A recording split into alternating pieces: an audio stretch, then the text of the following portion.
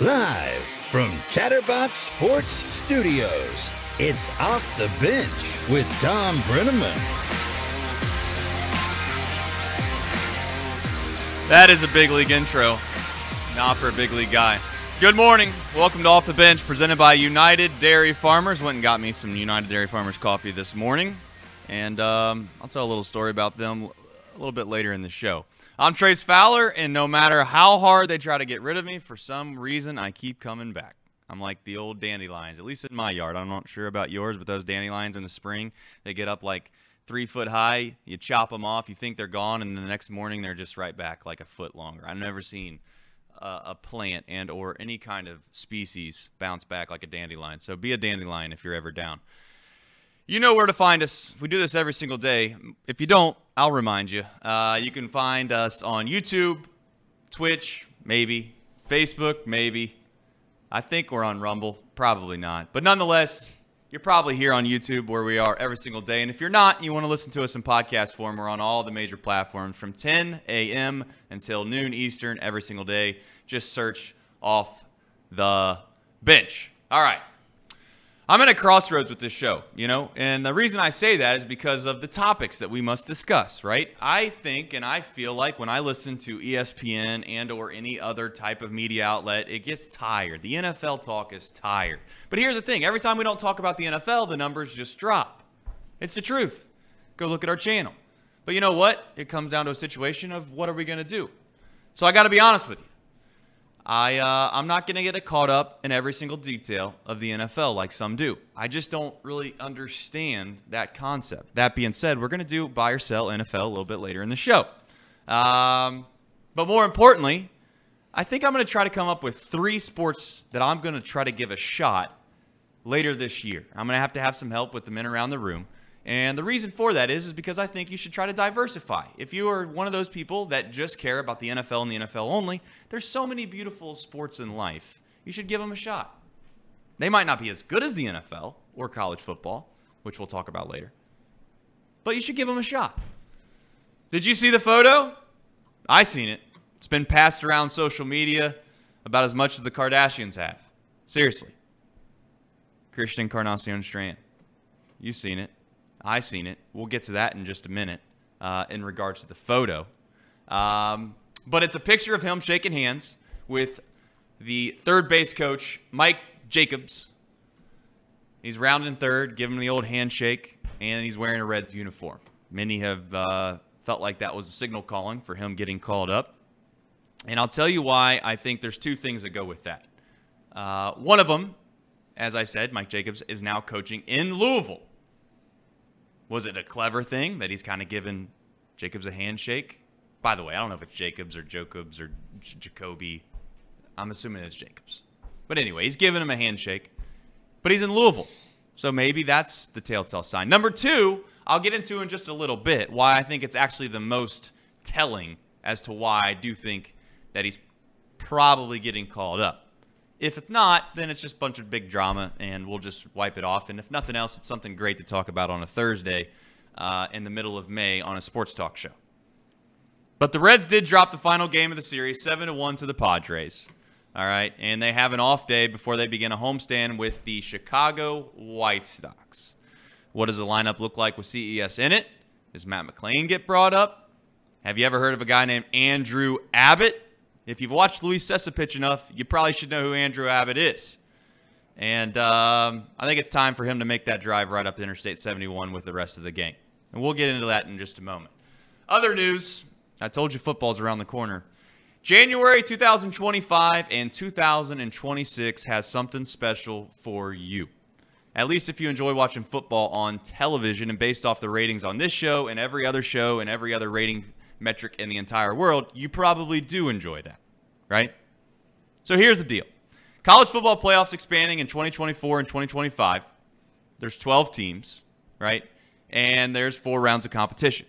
Due to the pre-existing schedules and scheduling challenges, the playoffs will be spread out, pushing the action deep into January. Title games on Martin Luther King Day, otherwise known as January 20th, And this has generally been a time in the sports calendar where the NFL is just strictly dominated, right? That's the only thing on television, but not anymore. The result, combined with, like I said, previously expanded playoffs, 14 teams, and now we're going to 12 with college. It's the never-ending experience of football viewing we've never had before, right? Namely, college football will stage its 2 semifinal games on Thursday and Friday evenings prior to the NFL's wild card weekend, which sees 6 games played in 3 days. The result, Thursday, January 9th, the CFP semifinal. Friday, January 10th, CFP semifinal. Saturday, January 11th, 2 NFL playoff games. Saturday, January 12th, 3 NFL playoff games. Monday, January 13th, 1 playoff game. That's 5 games in a row where it's win or die. That is awesome. And if you complain about that, then I don't know what to tell you. Because at the end of the day, more football is better. Imagine slamming your hand on the table and complaining about how there's too many blowouts and there's already too many teams in the playoffs. We already got 4 and half of them aren't any good. That's dumb. You know why? Because more games leads to more opportunities to see an incredible moment, an iconic situation, things that we'll talk about forever. Reed brought up a good point the other day. Not that Reed brings up many good points, but he asked a simple question, right? When was the last time that a major franchise league made a decision to expand the playoffs or make a huge rule change, and we all just decided, you know what, that's terrible. It's horrible for the game. So their top 6 teams are obviously going to have an advantage in this playoff with college football, right? 4 or, and if this is me just going off the dome here, which is probably a bad idea, but 4 are going to get a home playoff game and 2 would get a bye. I'll be corrected in the chat immediately if I'm wrong. And I will correct myself over the show if not. But two losses now in college football probably gets you what I would say in that realm of possibility of getting a home playoff game. 3 losses means you're probably out. 2 losses mean you're probably in. 1 loss means you probably have a home playoff game. 3 losses means you're probably out. I love it. I complained on this very, not same show, but I complained last year at this time about the whole expansion of college football playoffs because I thought we would lose the integrity of the regular season. The fact that they have on-campus games now makes it to where I think it's a big deal, right? And like I said before, when have you ever seen a major sport make a rule change and or add people to a postseason or add teams to a postseason and you complain? That hasn't happened. It's not going to happen.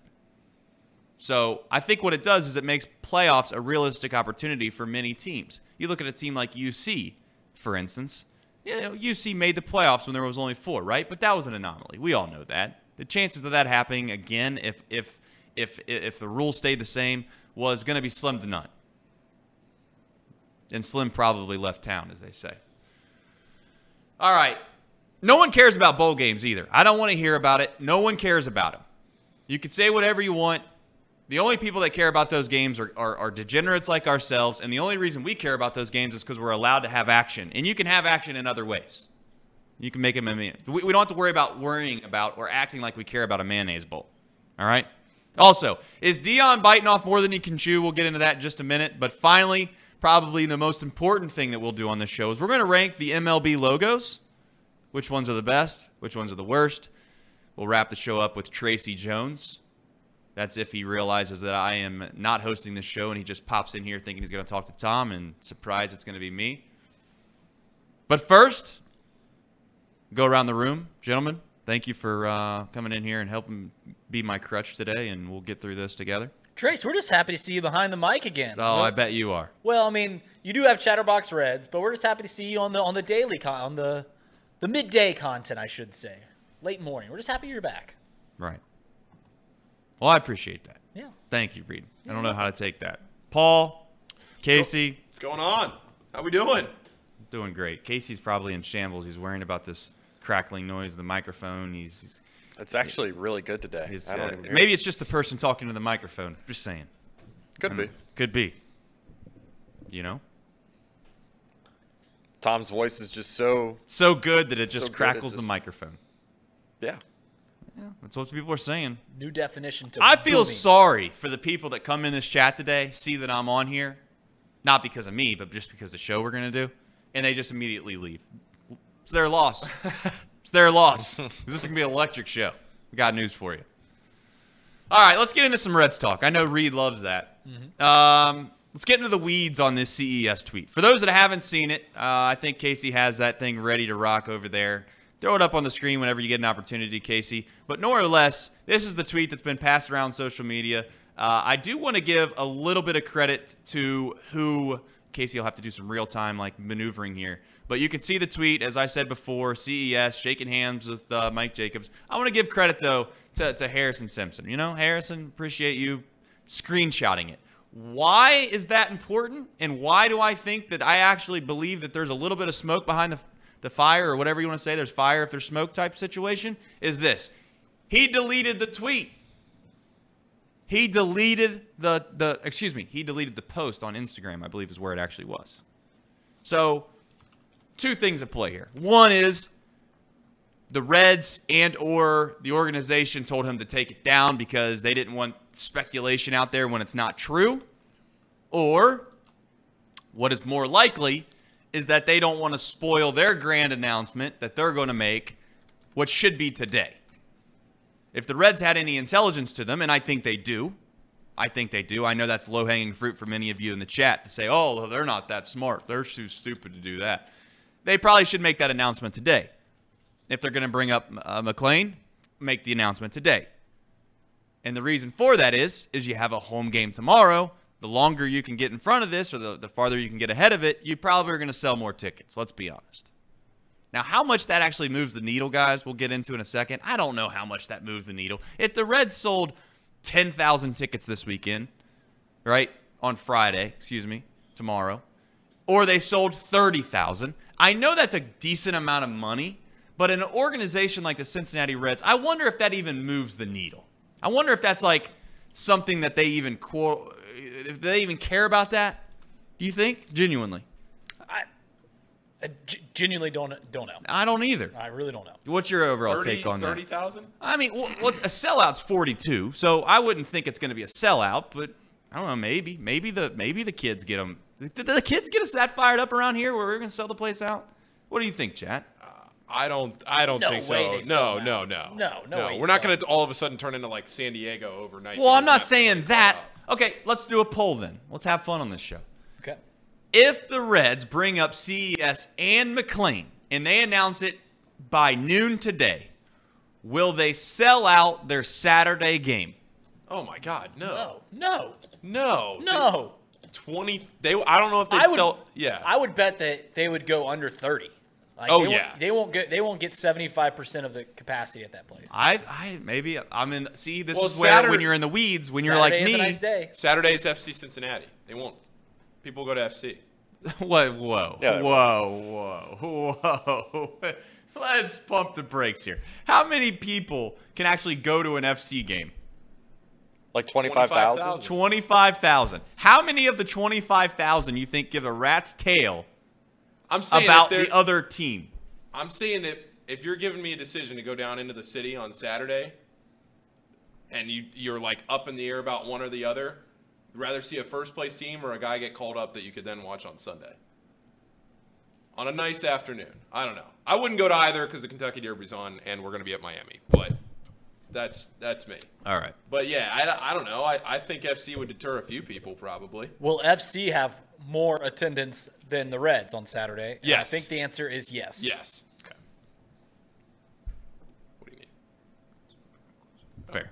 All right. They're trying to figure something out over there at the table, whispering to each other. I'm not sure what they're doing, but that's nonetheless. I'd like to think that they would sell some tickets, folks. Maybe I'm wrong. Maybe I'm being way too optimistic. That's what Nick Kirby will do to you. Happy birthday, by the way, Nick Kirby. Yeah, happy birthday, Kirby. That's right. I'm not a very good birthday kind of guy. I think that's one of my weaknesses in life is that I just don't know anyone's birthday. And it's not that I don't care. It's just that I don't have Facebook. Or I don't ever get on Facebook, which I think Facebook is half the reason why people know whose birthdays are who. Do you know your 3 kids' birthdays? You have to give me a second to think, I'll have to write them down. I'm that bad. I actually didn't know my mother's birthday until I got absolutely scolded when I was 23 years old. Do you know it now, though? Yes, I do. Do you know your wife's birthday? Yes. Okay. So I'm winning there. But I'm just bad with dates and birthdays. Do you know your dad's birthday? No. Okay. Nope. No idea. Bad birthday guy. That's okay. Nope. No idea. So, Nick, I probably should ask you when your birthday was when we started your show, but nonetheless, happy birthday to you. I'm glad I figured it out today.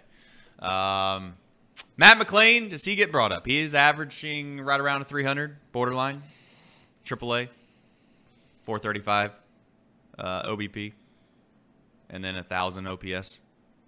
That's pretty good. Now, it's AAA. I think there's a jump at AAA. Jose Barrero had proved there's obviously a little bit of a difference between AAA and the major leagues, but how much of that actually makes a difference, I don't know. And one thing I want to say about this whole situation is, I think as a fan base, what do we want, right? Like, from the Reds' perspective now, it's clear as day, and it should be clear as day to you, that this year is nothing more than a tryout. And that's okay. But to sit here and act like bringing up McClain this year is going to make a huge difference, it's not. Now, is it exciting to be able to see him play at a major league level? Yeah, it is. Is it exciting to see Christian Encarnacion Strand come up and play at a major league level? It is. It definitely beats having to watch Matt Reynolds play. It definitely beats having to watch Kevin Newman play. It definitely beats having to watch Stuart Fairchild play. And Fairchild, that might be a little bit of a low blow because he hasn't played all that bad, if we're being honest. Jose Barrero, you could argue you're tired of seeing him, and I could say I could understand why. Is Stevenson going to bounce back? Who knows? This Reds team, to a certain extent, feels like crypto. Oh, man. And I'm not. You don't believe in him. It's not that I don't believe in him. I don't. So, yeah, it is like crypto. It's just the volatility of it. That's all. And I am hopeful from the Reds' perspective that they find a way to,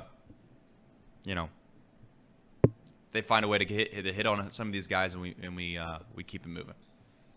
Let me ask you a question, Trace. When these guys come up, because they will inevitably come up this season, what does success look like for those guys? Numbers-wise, is it just a vague thing, like they look like they compete, they look like they belong? What does success look like for the young guys you're bringing up? Because oftentimes, this Reds team, what they're doing is, the analogy is what the Cubs were 8 years ago, 9 years ago. And when they first brought all the guys up back in 2014, I think the Cubs had like 5 different rookies hit at least 10 home runs. And that was like the big thing. So what does success look like for these young guys coming up for the Reds? Success, in my opinion, looks like there's production on the field. I don't like the idea of continuing to do what we do as a fan base from time to time and have these moral victories over what guys look like or they don't look like. Mm-hmm. Jose Barrero is a guy that I think looks the part defensively. But if he doesn't make the routine play every so often, then all of that goes away for me. Like, you have to be able to be a guy that when you look at the stats at the very end of the year, it looks as if they're a serviceable product at the major league level.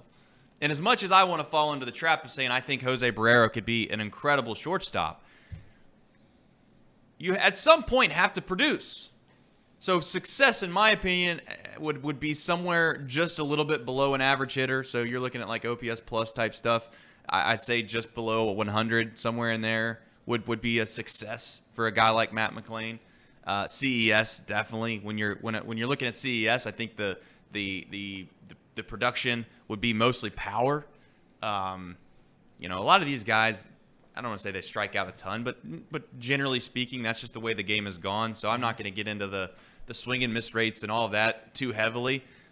But I would venture to say out that they're actually a step up from what we've had before. And what we have before right now isn't a huge bar. So success to me would be if Matt McClain came up, that he actually would help the Reds. Same with CES. He comes up and he actually helps the Reds. He's better than what we had before, bar none. Like, I don't want McClain to come up and produce like Kevin Newman. Right. And then you're like, well, next year he's going to be better. He's got to be to where you think, in my opinion, that Jonathan, you're not going to be NL Rookie of the Year, but Jonathan India is a guy that you would say hovers around, and I'm not saying he's an average player, but for all accounts, Jonathan Indy is an average, a little bit of above average player in this league. Right. He won defense definitely hurts him. Defense does hurt him, but he won Rookie of the Year. So I'm not suggesting that you have to win Rookie of the Year to be quote unquote a success. However, I do think that you have to be producing. Spencer Steer is producing. You were a big Jose Barrera guy before he came up, and obviously he hasn't panned out to the minor league success. He has not shown that in the major leagues, but he has played a little better. Do you think that he might be a guy that has a long career in the majors, not just with the Reds, but do you think he might bounce around from team to team? Do you think he has established himself as a major league talent, Jose Barrera? Not yet. I think the only way that Jose Barrera sticks in this league is if he becomes the defensive, exceptional defensive player that we all think that we have, and or he shows at times that he could produce. Alex Gonzalez comes to mind, right? Yeah. Like, that's the type of player that I think, and again, that's high praise. You throw out Alex Gonzalez, it's that's one of those things where I try to I'm not even trying to be disrespectful to Alex Gonzalez, because Alex Gonzalez is a hell of a career. Right. It's not like that's even a slight. Right. But I almost think sometimes like that's the ceiling for Jose is a Alex Gonzalez, a guy that you know what you're going to get at shortstop. He's going to pick it. He's going to probably be a little bit of a below average hitter. You're not going to get a ton of power, and he is the Tucker Barnhart at the shortstop position. I'm trying to think, like, would Alex Gonzalez even make it in today's game? Like, these defensive first shortstops seem to be few and far between in the majors anymore. Like, a borderline Hall of Fame guy. I don't think he's in the Hall of Fame, but he's not in the Hall of Fame. I don't think he ever should be, but some people say he should be. Like Omar Vizquel, who's a glove first guy. Yep. Alex Gonzalez, who's a glove first guy. Do those guys even have a spot in the majors anymore, the way that the game is played? It's hard to make the argument that they should. Right. It's hard to make the argument that they should.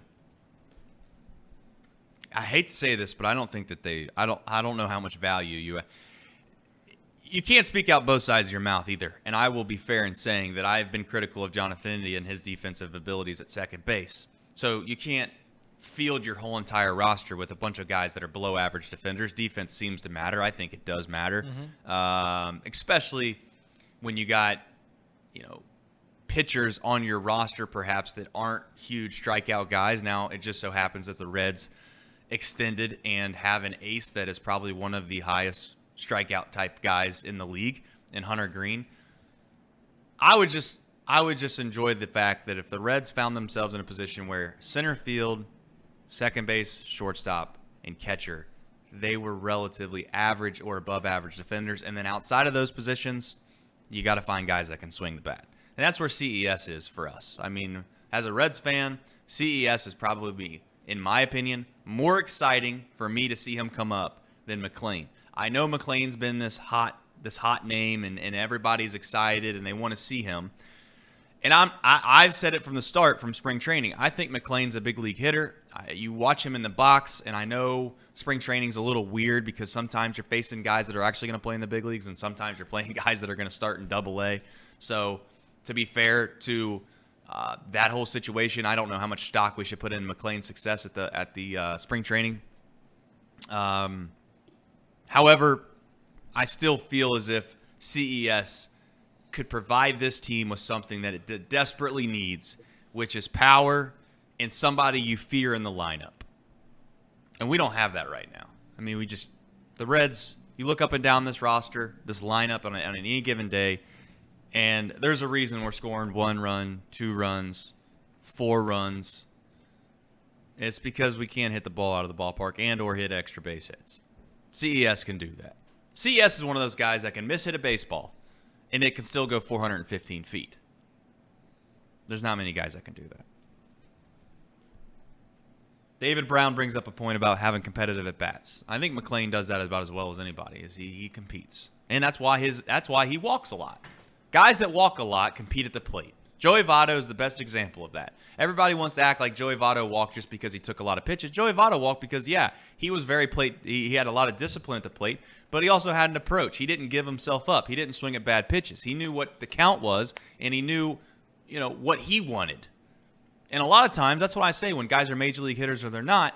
I think Stevenson is a major league hitter. I do have some concern with Stevenson, thinking he has to produce all of this power, and now it's turned his focus into being a guy that's just looking like he's trying to pull everything, and you lose sight of just being a hitter. And I'm not saying that's the only reason that Stevenson's struggling, but for whatever reason, I don't like the concept of changing guys either. That's it. I don't like the side of changing guys. We have somewhat breaking news. Whoa. What do we got? Hunter Dickinson just picked the Jayhawks. Wow. Wow, I'm shocked. Trace, do you have any Hunter Dickinson takes that you want to rescind now? Wow. I never was a hater of Hunter. I did think that he disappeared in games, though. He's an easy guy to hate. He's a villainous. That even on the radar? I mean, no, not really. It was Kentucky and Kentucky. I heard this morning, or late last night or this morning, I heard that Kentucky was out, and then it was down to Maryland. I thought he was going to Maryland, and Maryland. He wasn't going back to Michigan, Kentucky, and there were two others, and Kansas and one other school. But I thought it sounded like he was going to Maryland. Nope, not Maryland, because he's from the D.C. area. Went to Gonzaga, or DeMatha. Wow. So everybody's saying that whatever his announcement video is, I don't know, cringy or extra. So it's 60 seconds. Let's play it. We're gonna play it here in a second. Okay. You just sent it to me. Want to watch it live? Watch it live. Get our instant reactions. I think it's, you know what Hunter Dickinson is? He's really good at marketing. Because I don't know if he's I don't know how good of a player. I don't know if he deserves all of this hype that he's been getting the last 2 weeks. But good Lord, he's got a good agent or somebody doing this, because he. Yo,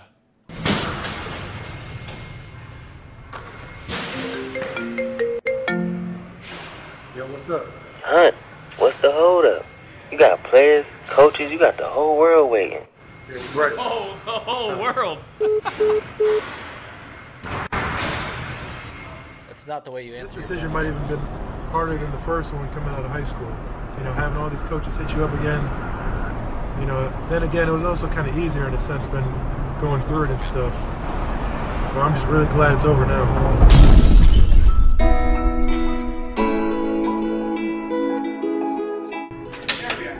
Coach. What's up, big fella? I am fantastic. How are you doing? Good, good. Good. I just wanted to tell you that I'm going to come play for you next year at Kansas. Oh, you know what? I was hoping it was going to be good news.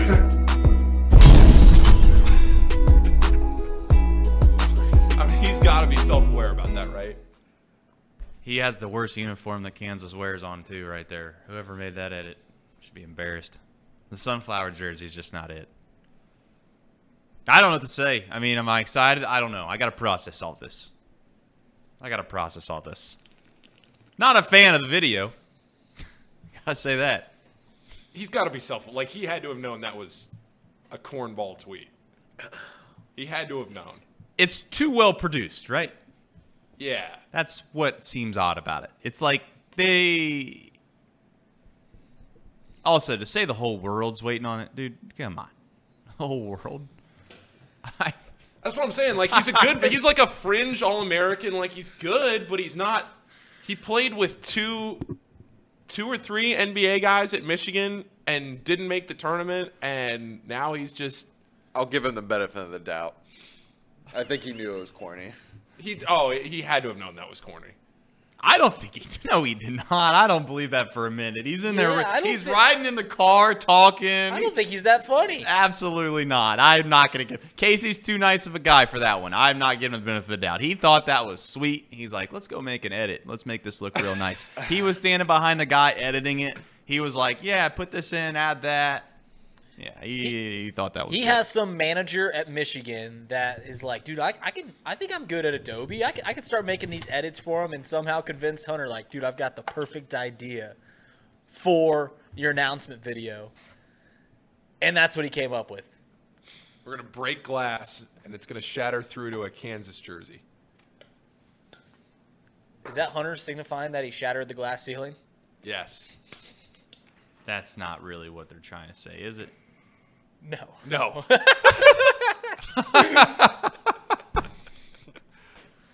All right. Paulie, go down on the scroll. Yeah, I over got there. you. Congratulations to your Jayhawks. Yeah, I don't know how to feel about it. I don't know how to feel about it. I'm not sure if that's a guy that I'm going to end up not liking, or if it's a guy that ends up playing great. I'm sure I'll end up enjoying watching him play, and I know that he's got the talent. I think that means one thing though for Kentucky. He was going to go to Kentucky unless Oscar Tshiebwe was coming back. I don't know if it's been announced. I don't believe it's been announced. Oscar Tshiebwe has not decided whether he's going to go or come back. I think he's coming back. Well, that's us thinking that. That's not him announcing it.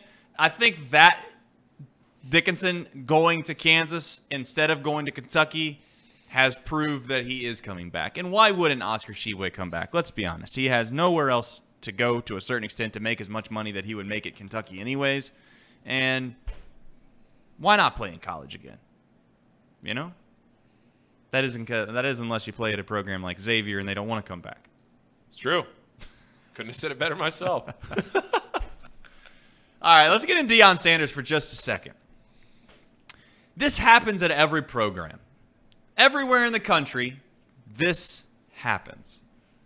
And whether or not you like it, or whether or not you think that it's right, or whether it's morally ethical, or it's the right way to go about it, he's doing what a lot of other college coaches do. And that is, quite literally tell guys that they're not going to be able to play at this level or their program, and they're going to have to go find somewhere else to play. This happens all the time.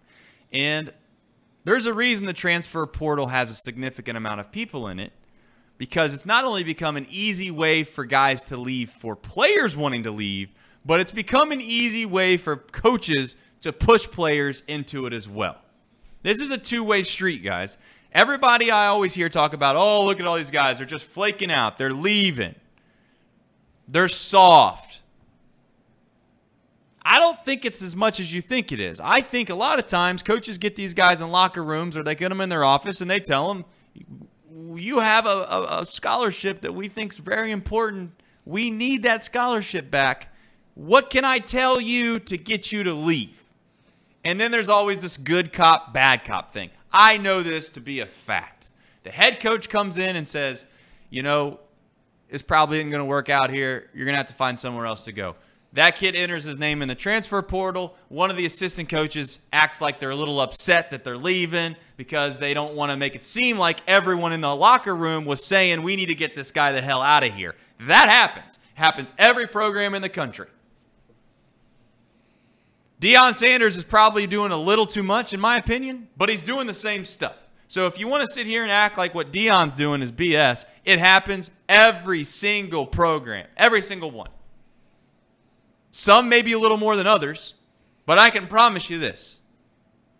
If you go to UC basketball, or you go to Xavier basketball, men's basketball that is, and it might happens in the women's game as well. I don't know the women's game as much. However, if you look as if you're lost and or you're not going to play, you are asked to leave in the nicest way possibly possible, but you're literally being shown the door. And if you don't leave, it will be hell.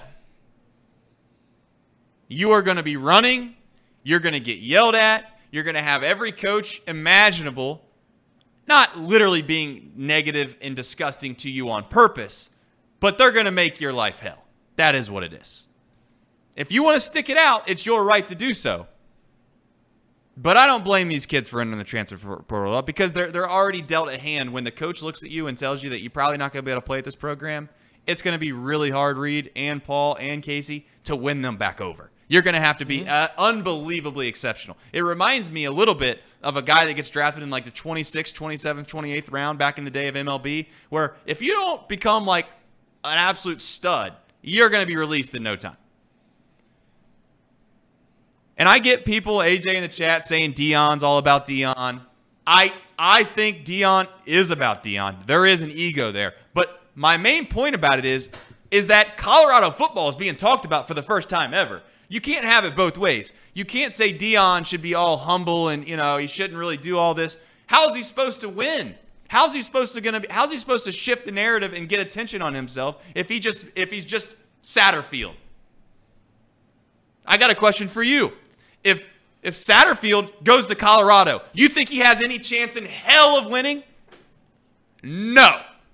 0 chance. If Deion Sanders was at UC right now, I'm here to tell you that every single person in this city, in the entire country, would have their eyeballs directly on UC. And I can tell you right now, you probably didn't watch the spring game, oh, by the way, Colorado sold out. You probably have no clue who the starting quarterback's going to be for UC unless you're a diehard fan. You could care less about UC football right now unless you're a diehard fan. Deion Sanders would have changed that instantly. You can say he's going to be a success. You can say he's going to be unmitigated failure just based off of his attitude and his ego. But I'm here to tell you that at the end of the day, Deion Sanders is going to prove some people wrong. He's going to prove some people wrong. And some people are going to have to eat some crow. Because all he's doing is he's getting rid of all of what I would call some of the bad eggs right now, and he's just doing it flamboyantly. But he's not doing anything different than every other college football coach in the country does. Nothing. You go into a program that hasn't won in a decade, you think you're going to keep all the guys that were there? No. Guys have any thoughts and opinions about this topic? How long of leash? Because we really don't know what's going to happen with Deion. It is undoubtedly that they has breathed new life into Colorado's football program, but what's the timeline on Deion's Colorado program? Like, how much leash do you give them if, they're not successful for the first 3 years? Do we start looking at the next guy, or do you just keep running Deion out there? Because it is boom or bust with Deion. And Colorado is in a position where they had nothing to lose. They're the bottom of the pack. So it seemed right to let them go boom or bust. But how much rope does Deion have over there?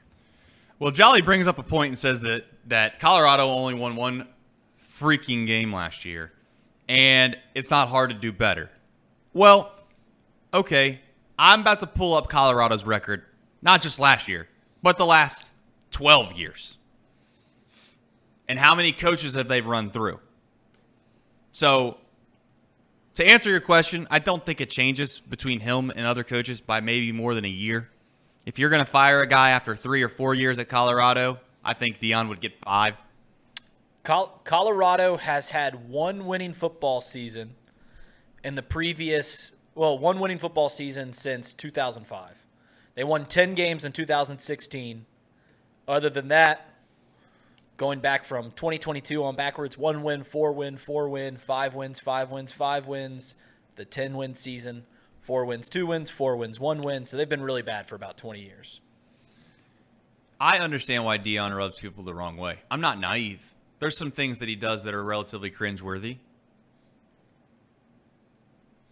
But I'm not going to let the few things that go a little bit outside the box distract me from what he's done and who he is. He has to be the way that he is because, one, it's himself. He's staying true to who he is. And two, I think it actually provides an opportunity for him to stand above the rest. How many coaches in the country are just, I don't want to say nobodies, but nobodies? Do you know who's coaching at Rutgers? Do you know who's coaching at Indiana? Do you know the name of the guy that's coaching at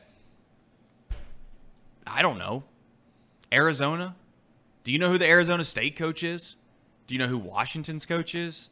If you're not like a major college football person, you have no clue who any of those coaches are. If I said to you right now, who coaches at Colorado, most sports fans are going to tell you it's Deion Sanders. If you don't think that in and of itself has merit, then you're blind. So my main point is that you can't get upset at a guy for acting that way if it's produced success, and it also is the reason that he exists. It's the only reason that Deion Sanders is somebody, and whoever Arizona State's coach is a nobody. That's the only reason, is the personality behind the guy. I don't think he's unbelievable at X's and O's. I don't know if he's got a damn clue on how to actually run a big, solid program, but he is the engine that allows the rest of the car to probably operate. And I can't fault him for that. So I'm not a hater. I do think some stuff he does, to be clear, is outlandish. It does get kind of corny at times. But don't be surprised when Colorado starts winning football games. I don't be surprised. What's the success? I was just about to say that. 5 wins? 6 wins? What's that look like, guys? The Pac's getting weaker, right? Teams are leaving the Pac-12, so it's getting a little weaker, but I don't know about the first year. I don't know what the success looks like for Deion. Better than what it's been. It's hard to go worse. Are we going to let Deion do what he did in his playing days and let him coach the Reds and be Colorado's head football coach? We going to let him double dip? You want the passion. He can attract free agents here. Let him double dip. Let him coach the Reds April through August. Well, let him do the whole season. He's just gone on Saturdays in September. Not a bad idea. Not like those matter. Right. Paul. Oh, brother, we're down bad. Sir Boy's saying he's top 25 success. That's I don't know if that seems impossible. The thing about football as compared to other sports like basketball is basketball you can turn things around much quicker because it's 5 guys. And hell, if you get 1 or 2 guys, it could make all world of difference. Football, outside of the quarterback position, it takes a long time for you to actually build up a roster that I would say is relatively formidable. Timeout. Casey, did you do a dissolve? Did you do a dissolve switching cameras? Look at the producing that Casey's doing. He didn't do a hard cut. He did a dissolve. I mean, it was by mistake, but Casey, I was giving you a compliment. you're not supposed to cut live cameras by dissolving. I know, but Did you know? It was a change of pace. Yeah, I know that. Gotcha. Kidding me? Didn't know what kind of Have broadcasting we ever dissolved school on Chatterbox Sports? We've dissolved. That's for sure. All right, wait. Let's do this. Here's Colorado's schedule next year. At TCU, loss. Loss. I don't know. I'm not counting that out as a loss automatically. Home against Nebraska. That's a win. It's a loss. It's a loss. 0-2. Colorado State. We got to win that one. Got to win that one. 1-2. At Oregon in Eugene. Nope. Loss. 1-3. At USC. Sorry, home against USC. Loss. Nope. Loss. 1-4. At Arizona State. Got to be a win. Win. Sun Devil Stadium. Win. 2-4. Home against Stanford. Got to be a win. 3-4. I don't know. At UCLA. Dorian Thompson-Robinson's gone. I don't know what they look like. Maybe we get to 4-4 there. Let's call it 3-5. Maybe they slip up somewhere along the way. Against my Bruins? Oh. Home against Oregon State. Homecoming. Gotta win that. I don't know. You never count out the Beavers. 3-6. Yep. Home against Arizona. 4-6. We're looking at a 500 season is what it looks Washington like. State and Utah on the road to finish things off. You're looking at like 5 to 6 wins, maybe. They're going to win against Washington State. They won't beat Utah. We'll find out. Like AJ said, I'm not sure we should give a damn, but it'll be entertaining. It'll be fun. Let's be honest, the media is going to be all over the story. You got some buy or sell NFL topics? Is that still a thing? Yeah, we got do. them. Yeah, Let's do that. Let's run through that. I'm sure that'll make our chat really pleased because they love talking about the NFL. Yeah. All right, let's go. Number 1. Buy or sell post-draft edition. The Eagles are the best team in the NFL. You buying or selling, Trace? Selling. Sell. Selling. Nice. I like that. I'm selling, yeah. Sell. Who's better?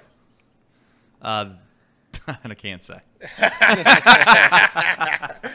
I thought that'd be an instant buy for the Georgia Bulldogs. Slappy, as Sir Boy likes to call fans.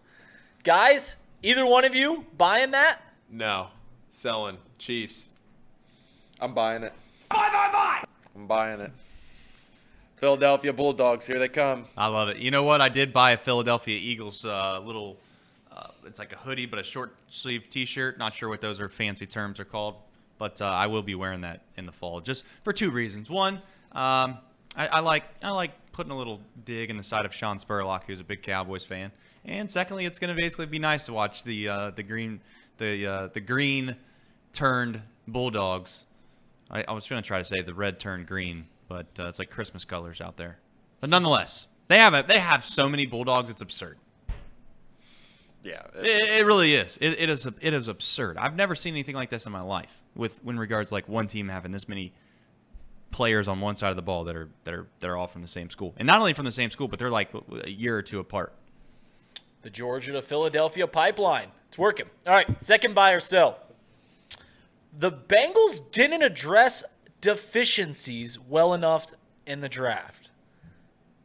You buying or selling? I see the chat all over my case about me buying Eagles gear. I'm not an Eagles fan, to be clear. The Bengals did not what? Address their deficiencies well enough in the draft. I'm buying that, yeah. Buy! I love the Jim Cramer sound effects. Love it. Yeah. Why are you buying it? I'm buying it because they didn't address, I think, is relatively an important position that you have some question marks over. And I know I know you're gonna say that, oh, it's not a big deal. It's not that important. But they didn't get a tight end, and there's no depth there. You brought in a guy that has been hurt most of his career, and he might be great, to be clear. The other argument that you can make as a Bengals fan to what I'm saying right now, and I would say to that point, touche, I'll move on. Not that concerned about it, is don't play the tight end. Get rid of the, 11 personnel? Just go 4 wide. Throw out, you got Charlie Jones in there now? Yep. Got the Princeton wide receiver that's fast and everybody loves his RAS score. They don't care about no RAS score. I don't care about no damn RAS score. That's right. They care about the RAS score down there at Paycor. That seems to be very much the case. How much of a drop-off do you think it is from Irv Smith, from Hayden Hurst, to Irv Smith? Not a big one, but I'm worried about his health. So it's pretty much the exact same tight end room as it was last year. What if you got Sample's the number 2? What if you got rid of let's say a center fielder, and you were in the NLCS last year, or you were in the World Series, and you got rid of your center fielder, walked out the door, who was a relatively decent player, and you put in Nick Senzel. It could go great because Nick Senzel has the potential to play like he's played the past 2 weeks. However, it could also go the way that is he's just not available. Well, I would argue back to you that Hayden Hurst missed 4 games last year, so it literally could be the exact same even if he did get hurt. So I don't know. All right, I am selling. Okay. Yeah, I was gonna sell too. I think they did just fine. Sell as well. Sell as well. You guys are all. I think the tight end room's the exact same. I think it's the exact same. Maybe a little less. In love with the Cincinnati Bengals, as you should. You know why? It feels like you guys are in the same mode I was in when the Packers were, they win 11, 12 games every single year. You got Aaron Rodgers. To be frank, back then, I didn't even consider the concept or the idea that the Packers weren't going to be good, no matter what they did, because they had Aaron Rodgers. So the fact that you got Joe Burrow, it solves a lot of problems, if any, if you have. Got one more? We got a few more. All right, let's keep them going. Aaron Rodgers makes the Jets contenders in the AFC. I am selling. Sell. That's a big sell. The Packers just fleeced the Jets. You guys don't get it, do you? Everyone wants to sit here and act like Aaron Rodgers is just this. He's the big-time quarterback. He's not that guy anymore. I love him. In fact, Aaron Rodgers is my favorite all-time professional athlete that I've got to watch. He provided me so many joyous moments that I will always be indebted to him. Like he genuinely was like watching the best version of whatever you could possibly be at a position for 4 or 5 years in a row. I watched him every single game. And I get people might not like him because of the hair, because of all of the nonsense that happens in the offseason, the situation with his parents, the whole dating the superstars, and then all of a sudden it did feel like a lot of drama. But when you sat down on a Sunday for 3 hours and you watched Aaron Rodgers, you inevitably would turn on the Sunday night football game like I would after that and watch 2 other quarterbacks play, and it was hilarious the difference in how good Aaron Rodgers was and the other guys. And for my money, I don't think there's ever been a quarterback that has played that position at just that position as good as Aaron Rodgers has ever played it. I'm biased. I get it. Tom Brady's the GOAT. I'm not naive to that. But if you took Tom Brady and you put him in Aaron Rodgers' shoes and you put Aaron Rodgers in Tom Brady's shoes and you asked him to do the same stuff, Aaron Rodgers would be able to do it. It's almost like football is a team sport, and sometimes you really can't use the argument of what a team did to back up what an individual player did. And Aaron Rodgers, as I've said before, one of the best quarterbacks I've ever seen, if not the best. So for me to sit up here and tell you that he's not that guy anymore, and I don't think he's going to move the needle a significant amount for the New York Jets, I guess is what I'm saying is that should mean something to you. He misses throws. You're going to see it. He's going to miss throws. And you know what? I can't wait to hear everybody complain and say it was somebody else's fault, because that's what they were doing all year last year to me. Oh, well, it's his young receivers. He lost Devontae Adams. Well, Devontae Adams went to Oakland, and next thing you know, the guy that he had, he got shipped away halfway through the year. So Devontae Adams, that's why he's not playing well. No, it had nothing to do with Devontae Adams. Maybe a little bit, but it had little to nothing to do with Devontae Adams. Aaron Rodgers is just not that guy anymore. And I can't wait. The thing that I'm looking forward to the most as I look down in the chat for a half a second, I cannot wait to watch Justin Fields play next year. I am so excited because he's got all these weapons and he's got all of these guys that now are supposed to make it to where he is the man. I can't wait to hear what those excuses are either. So, long-winded way of saying sell. I'll buy. You know what? I'll buy. We're talking about a guy who won 13 games, 3 consecutive seasons in Green Bay, has won 2 of the last 3 MVPs, and had an okay year last year. I mean, it just wasn't up to the standard of Aaron Rodgers, but still was, fairly good. Completed 65% of his passes through 26 touchdowns. Won 8 games with a bad Packers roster. I'm buying. I think the Jets and Aaron Rodgers are going to work well, and I think a new change of scenery. I think more than anything, Packers fans were just tired of Aaron and all the drama surrounding it. He takes a first. They put up with the drama when he was winning. And then they take the best team in the NFL. They take a first-round bye or exit, losing to the 49ers, right, in that cold day up in Lambeau. And then they're bad the next year, and they're like, all right, we're done with you. You're 39 years old. Get out of here. I still think he's got a little more to give, so I'm buying. I'm selling. I'm with Trace. I just, it's not even just Aaron Rodgers. They didn't address their biggest issue, which affected the quarterback the most, which is their offensive line. They got one center, so maybe they shored up their interior, maybe, but you're dealing with a rookie center. You're dealing with 2 really bad offensive tackles. And Aaron Rodgers, like you said, is 38, 39. Older guy. You really think he's going to outrun some guys? He's going to be chased around. He's going to have to deal with trying to stay in pace with Miami's offense and Buffalo's offense. I'm selling. I'm out. Selling.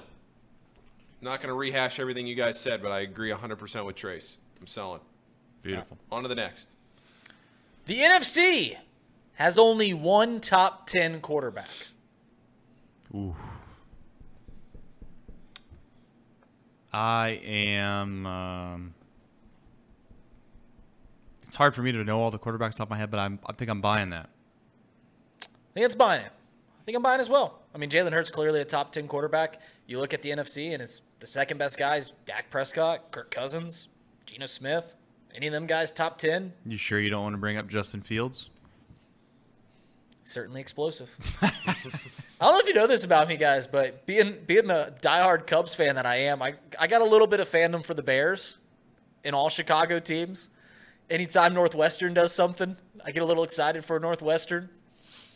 I just got love for Chicago. Fair. I hope Justin Fields does well up there for the Bears. Best of luck to him. What do you guys got? I'm gonna just sell because Sell. I think Jalen Hurts is a top 10 quarterback for sure, maybe even top 5. It's really hard for me to pick and choose. If I had to guess, if there was another quarterback in the NFC, it'd probably be Geno or Dak, and that's mainly because I do think the AFC is stacked in quarterbacks, but I think some of them are overrated. So I'm gonna buy it. I just can't put Justin Fields. I can't put Dak Prescott. I can't think of anybody else that I would put in the top 10. It's a shame, looking at the chat. It's a shame like Matt Stafford's fallen off so hard. I still can't put Geno Smith in there. I do kind of agree with Casey where he says that some of those, maybe the 9 and 10 of this list that would be the AFC might be a little overrated. But I'm still not sure if I'm going to put Geno Smith or our guy 1 p.m. Kirk over there. I don't know. It is worth mentioning that Matt Stafford won a Super Bowl his last healthy season. Like he got hurt very early in the year last year, right? How many games did he even play last year? So Not Matt many. Stafford, he played 9 games last year. I said not many. Oh, he very easily could come back and be a top 10 quarterback. Like Could be. just show up, and it's just that's how quickly people forget in this league. Yeah, you write people off really quickly when they get hurt, especially at the older ages, right? I mean, and rightfully so. Like Aaron Rodgers. Aaron Rodgers wasn't probably as old as Matt Stafford was. Not to keep flip-flopping sports, but that's the thing with Joey Votto right now that just seems inevitably clear is that you get hurt at an older age, and we all know this. This is not breaking news, but it just takes a significant amount more time to heal your body. Your body's not as adept to being able to heal itself as quickly, and you worry about guys. More times than not, as professional athletes, more times than not, guys fall off cliffs than have a steady decline into mediocrity and irrelevancy. More times than not, it's just there, and then all of a sudden, it's not, and it's never coming back.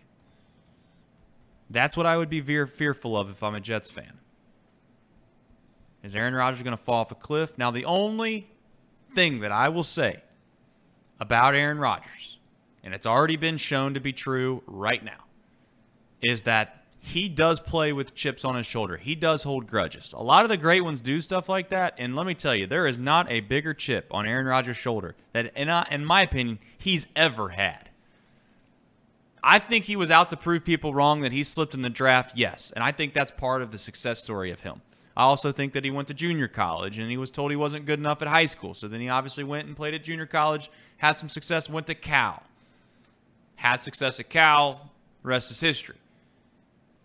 So I do think there's this notion that there's the opportunity for Aaron Rodgers just to give it all he's got and play over his head for one season. But it wouldn't shock me in the slightest if it was one season and retire and or one season and he's just not as good as he once was. As for Aaron Rodgers, you're kind of in a win-win situation. Kind of, yeah. Right. If he's terrible, then you're like, I told you he sucked. Like, he sucked last year. I've been saying it all year long. But if they win 13 games and are the top 10 in the AFC, you're like, you just get to cheer for the guy you've cheered for the past decade and a half. That's very true. It's a win-win for Packers fan. It's a weird spot to be in as a Packers fan, if I'm being frank, because next year we get the number 1 pick for the Jets. I would like to see them stink. And if they're going to stink, I'd like to see them so bad you get a top 5 pick out of it, which would be icing on the cake. But a part of you wants to root for Aaron Rodgers. Like, I'd like to see Aaron Rodgers play really, really well. Because I know this is hard to understand, and as a Bengals fan, you definitely don't want to put yourself in this spot right now.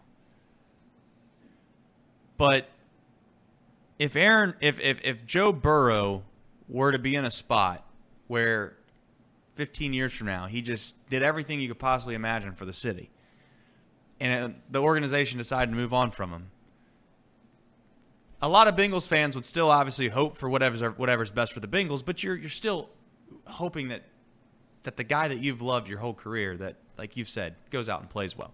Sean says I'm flip-flopping around. I get the concept of that. I'm just saying it wouldn't shock me if he played unbelievably well for one season and then that was the end of it. Worst possible scenario, because I've thought long and hard about this. I bet you Packers have. fans. I bet this you is have. what I'm hoping for. Just want to watch the world burn. Aaron Rodgers comes out. They win their first 4 games. He dominates. Throws 13 touchdowns in the first 4 games. They're 4-0. Gets hurt. Yep. Misses 10 games. They won 5 games with Zach Wilson last year. They go 5-5 over those 10 games. So now they're sitting at 9-5. Aaron comes out, plays the last 3 games. They win them out. They're the first overall seed. Then they lose in the first round of the playoffs. And/or they go to the AFC Championship game and lose, as he typically does in championship games. And you guys get, what would that be? The 63rd overall pick, 61st overall pick for Aaron Rodgers. It's the worst possible scenario. But let's keep this segment moving.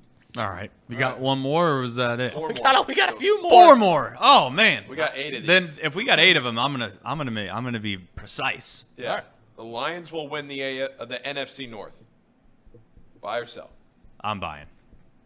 Selling. Sell. I'm buying. You all know I've been super high on the Lions, so. This is tough. I thought about this one for a little while. I'm going to buy it. Buy! I'm going to buy it. I'm not as high on the Lions as Casey, but I was also wrong on the Lions last year. I thought they'd win 2 games, so they won a lot more than that.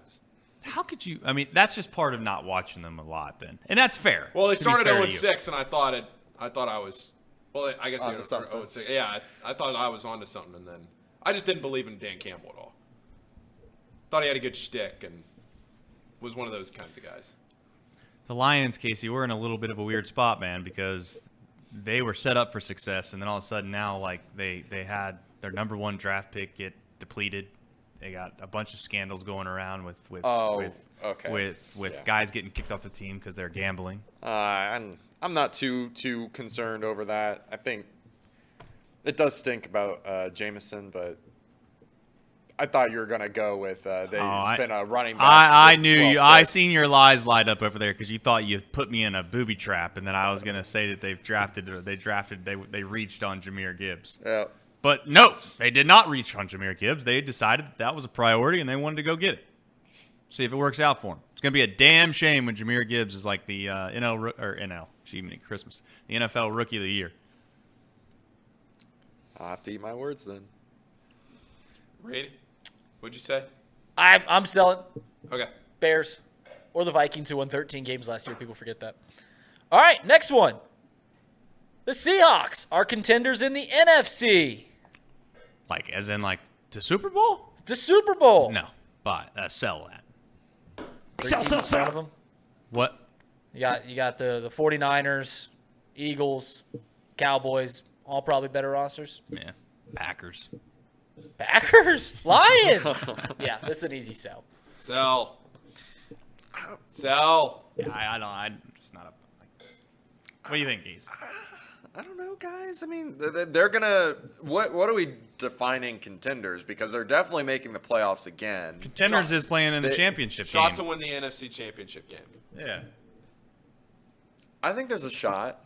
I'll buy. I think there's a shot because I think last year was their way of learning how to win.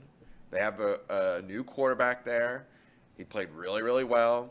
They had 2 rookie tackles. They're going to be on their second years. Going to have more development time, be able to potentially stunt the 49ers pass rush. But, I think if it came down to it, the likely scenario is that they're facing the 49ers in the championship round. And if that were the case, then I don't think they would move on. But very low chance. But I'm going to buy because of that low chance. Everett says the NFC's trash, so he just said bye.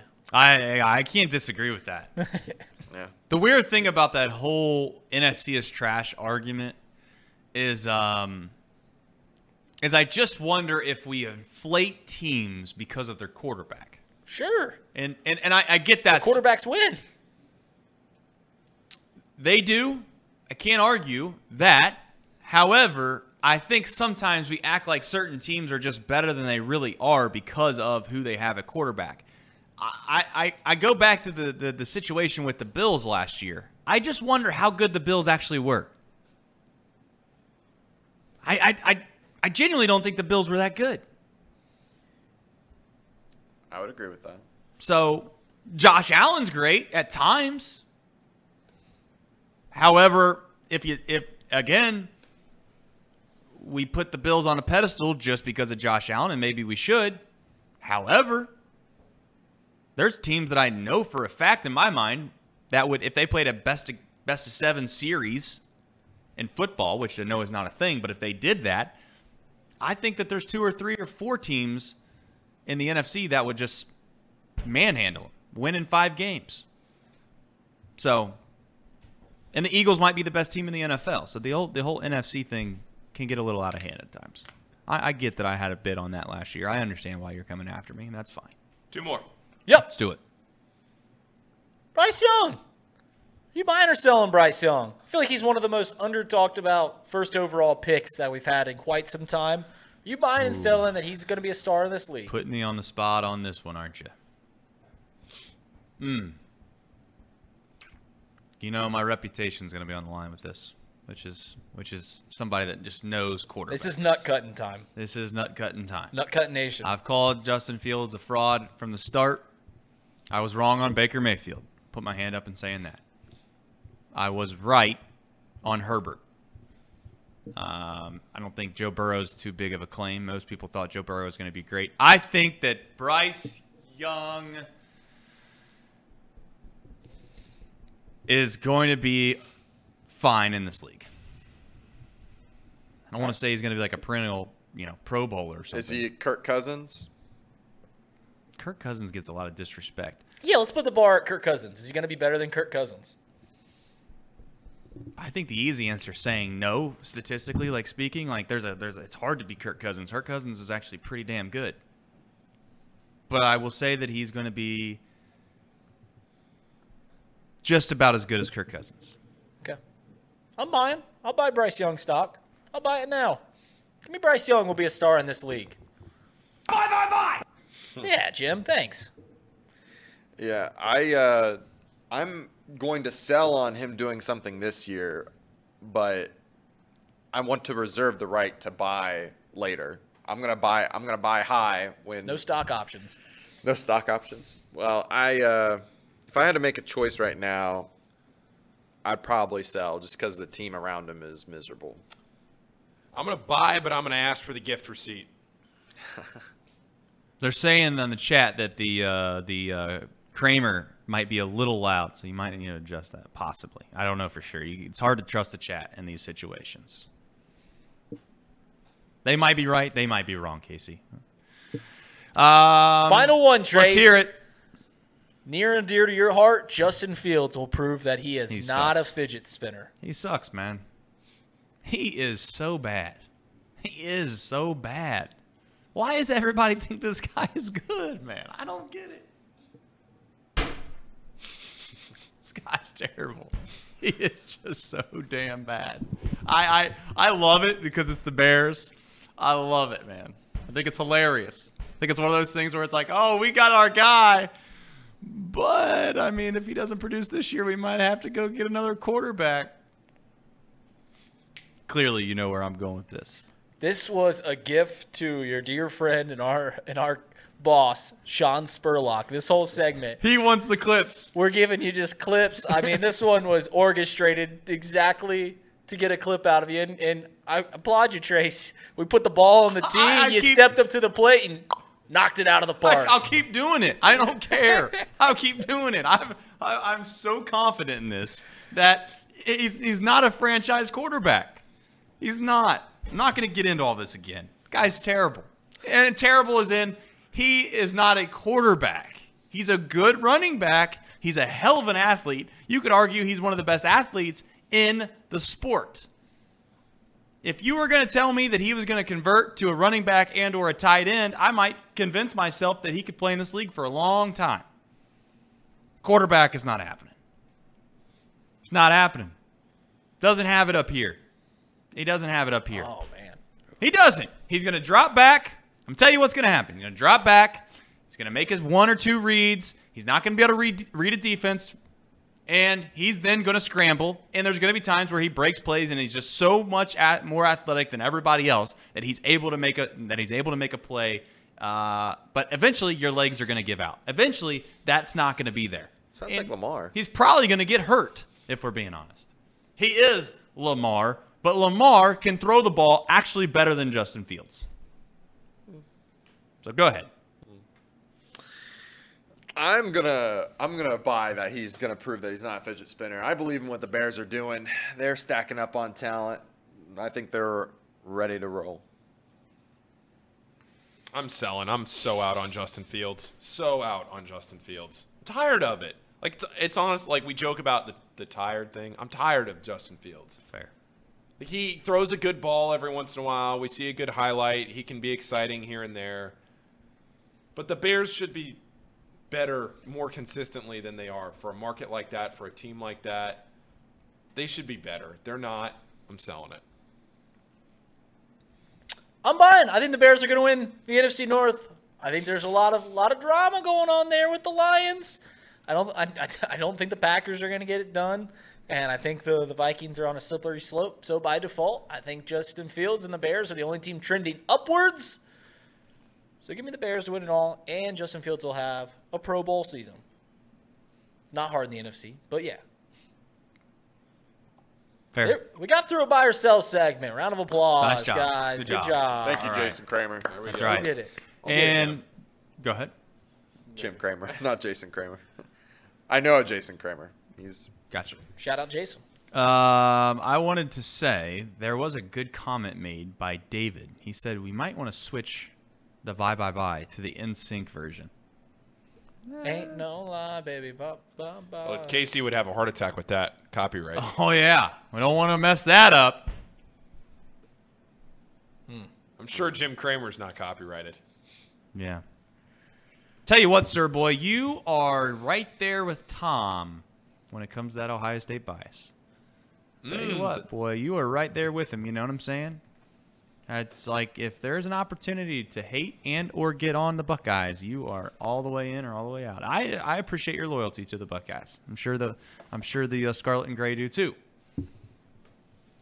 Let's do something fun. Don't know how this is going to go live, but you know what? Just like that old Fox News anchor once proclaimed. Not going to say it. Bill O'Reilly? Do it live. We'll do it live. I'll write it. We'll do it live. So we're going to do this live. Little MLB tier maker. Now, I don't know what the category should be. Let's have some fun, chat. What should the tiers be? I think also, you know what I can't stand about the tier maker? Casey, I don't know if you can change like the really quickly the colors, but like why do they always start it at red and green's at the bottom? It should be. I've wondered the same It's like thing. why not have green at the top? We all know that that's like the psychological version of Right. go. Look at that. Casey on the fly. Nice. Thank you, All right. Casey. Way to fix tier makers, just bad software. So we are tiering the logos of the teams. Right. What should be the actual name at the top? It should be like, I don't know, Elite? or classic? Iconic? Iconic. I think that's the right word. Iconic? Iconic, Okay. elite, mid, The fourth one is I was gonna say, man. Eh? and then the last one should be Steaks. needs Needs Matt Grimes. needs Grimes. All right. To be clear, this is the actual logo, right? This is not the uniform. Correct. This is not any of the nostalgia that comes with the organization. None of that. It's just strictly the logo. When you look at it, you perceive what? So, yeah, there are a couple that, like the Brewers logo, You want to go through it one by one, and let's just have a conversation quickly about each one, and we'll debate on where it should go, and then the chat. If we're in a tie, we have 4 folks in here. If we're in a tie on where we think it should go, the chat can chime in real fast and make their bold prediction. Start with the Yankees. Do we just want to go right down the row? Yeah. Seems like the easiest one to put in one category for me. I'm going to say that's probably iconic. Yeah, that's probably the best logo in the league. It's maybe that's just nostalgia talking. But it's nostalgia. It's nostalgia talk. I mean, that's part of it. They're the face of the league, and a league that is the 3rd most popular league in the United States. They are the most valuable franchise in the United States. So give me the Yankees at iconic. Yeah, what do you guys got over there? You got something that's funny for us, or is it just for a part half of a it? second we thought this whole segment was dead because the thing wasn't dragging up. I mean, I tested it yesterday. You just can't zoom in, so we're gonna have to deal with the ads, people. Sorry. That's okay. We'll zoom in at the very end. What about that? Yep. All right. Beautiful. Mariners. I love the Mariners logo. Mariners logo for me is. I'm super biased though. That's almost pretty much my family crest. Is that star? I would say the American. The nautical star is your family crest? Well, not legitimately my family crest. But Are you a Viking? Huh? Are you a Viking? No. The Star David. So my grandpa used to make these. You're Jewish? No. Oh. No. Where's this going? Never mind. Just I don't want to explain it. Let's just keep Mariners, in my opinion, are mid. I think they're Paul? I'll go mid. I'm going Casey's mid. going. Casey, you can't do that and then go mid. You got to at least say like. Well, I was gonna say like elite, but that would put us in mid. So. Yeah, let's go mid. All right. Rays. Rays is a for me. I'm a mid. I think it's modern. It's a modern franchise. I think that logo is mid. I think it plays. I'm gonna go with All right. Blue Jays. Trace? I am gonna say the Blue Jays is elite. I agree.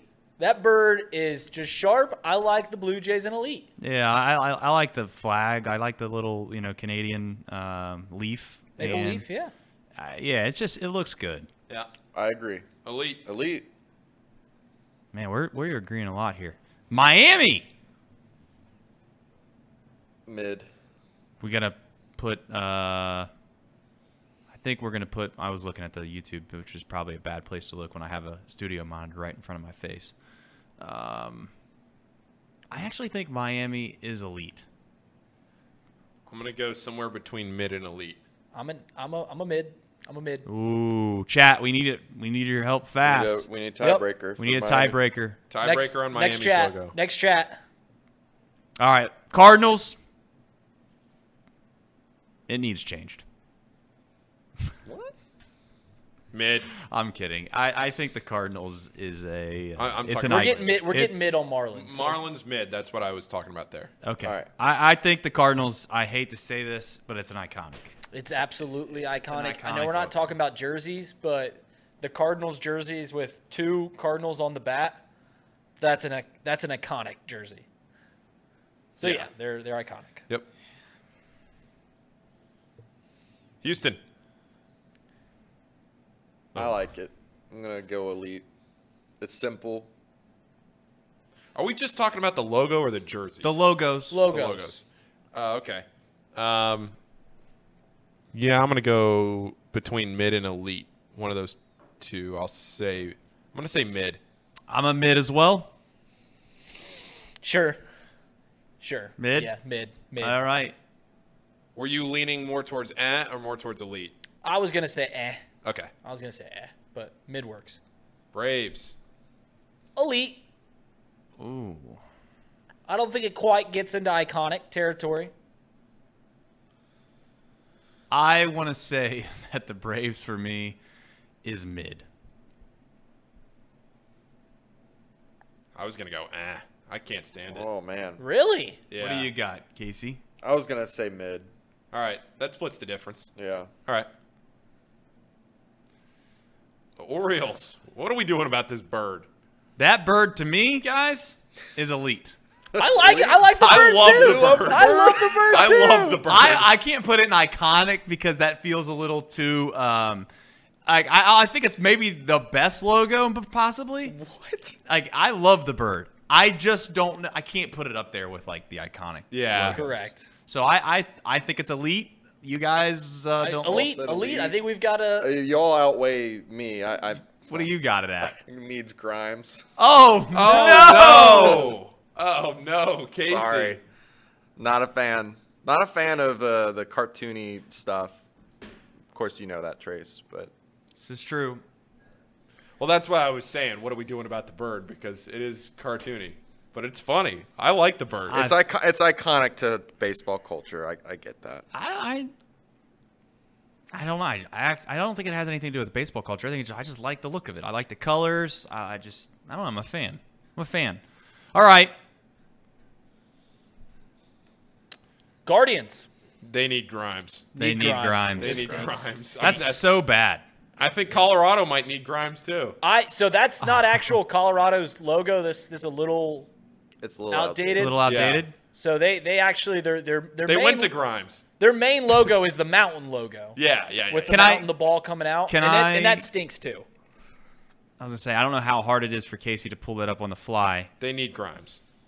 Either way, they need Grimes. Well, You're talking about the one that has the mountain through the Yeah. middle. And I think that's bad too. So that CR though is the one that's still on their hat, right? Yes. Okay. Well, we're talking about who are we talking about? The Rockies. The Rockies. The Rockies. I pulled it up, but just for the folks that might not, want to go pull it up on their own, they might be able to see it. Either one, I think, are bad. I agree. I think that the Rockies are an for me. I don't know if they need Grimes yet, but I'm gonna need Grimes, but I can All right. concede to Ed. Okay. Yeah. Detroit. I'm gonna go mid to elite here on Detroit. I like the. I know Old it's English. I know it's kind of in the same vein as just the one letter like the last two, but I like that Old English kind of style. It has a little character to it, a little flair. I like this. I like the Detroit logo. I think it's good. Yeah, I can be easily swayed into elite. I think I'm leaning more mid, but I hate to make this so difficult, but I think it's you don't like it. I think it's mid. If we were to rank these like Casey does his stink list, which I can't wait to come back, I think it's the first one though. Like it's the closest to elite, but I don't think it's elite. Not that we need to do that yet. We'll do that at the very end. We'll sort it by the very end. All right. I'll just put it in mid. I don't have much thoughts on it. Okay. That is the best mid that we've had so far. I agree. I wouldn't be mad if we put it at elite, if we're being frank. Maybe if we have too many mids, it gets bumped up. We'll see. Well, I just think there's so much character to it. Like if you look at what comes across, it kind of looks like the baseball seams. The flare off the back kind of looks like the tiger stripes. I mean, I think there's some character. Baseball to that. seams. What are you saying? Like in the middle of the D. The Old English D. The Old English D. What comes across that it's kind of I'm gonna designed have to get like a better baseball. look at that. Is it legit? I don't think that's by design. No, it's not by design. But if you're kind of reading into it, it kind of looks like okay. If you stare at it for so long, eyes, tilt your head. Yeah. Okay. All right. Fair enough. Understood. All right. What this one? Royals. The Royals. That is elite or iconic for me. I'm open to what others think. I like the Royals. I do. I really do. I think it blends in with the stadium, blends in with the theme of the team. I like it. I like it. I think it's elite. Yeah, I do too. Elite. You're all gonna outweigh me. I think that's Ooh, it's very basic. Doesn't like it. Now, when you were out in Kansas City, Case, did you take a gander at the stadium? I did. I do like it. I do like that is how their it looks scoreboard. In the Their logo is their scoreboard. Which yeah, is cool. I do like that a lot, but I just they're stuck with it. So I guess if I were trying to update it, it would be pointless. No one's ever stuck, to be fair, but I get your point. It's hard to change your logo or your brand when you've had it for so long, but it's the crown is what I like in it. I get what you're saying. You not like the KC part of it, or you just don't like the crown? I don't like the KC part of it. I don't like KC either. Yeah. All right, Casey, we're going to need you to do some detective work on the Brewers real quick because I want to blow your mind. All That right? just went right over my head for about 2 seconds. I want to blow your mind, and we don't have a. We're running on time because I think Tracy's coming on here at 11:30. Yeah, he can gotta wait. This is important. We got to power through. The Brewers, that's not their new logo. That's not their actual logo. So, if you can, I want you to pull up the Brewers logo, and I want you to tell me what you see. The glove. Yeah, it's the glove, right? Yeah. You just think it's a glove? You don't see anything else about it? I mean, I see the M and I see the B. There you Did go. not There it see is. that. There it Did not is. see that. You should have. You kind of gave that away. To be fair, never in a million years did I notice the M and the B. Yep. So it is not just a glove. It is their initials, the Milwaukee Brewers. That M that's on the graphic is eh. It is. The M and the B is somewhere between elite and iconic. Right. Whoever made this tier maker, they messed that up. Just to Yep. so everyone's on the same page. I do like that I do logo. like that one a lot. This is going to be electric podcast listening for the people that are.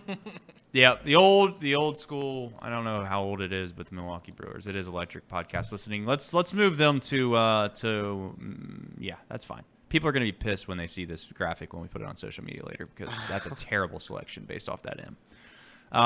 Angels. Needs Grimes. Needs Grimes. Angels needs Grimes. Yeah, I don't like it. You don't like the What? A with the halo? No.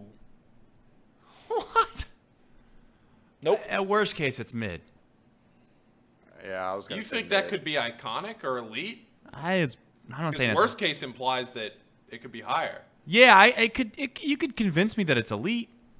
I don't like it. Needs All right. Grimes. I think it's mid. So we're gonna. Eh. It seems like So it's put it in an eh.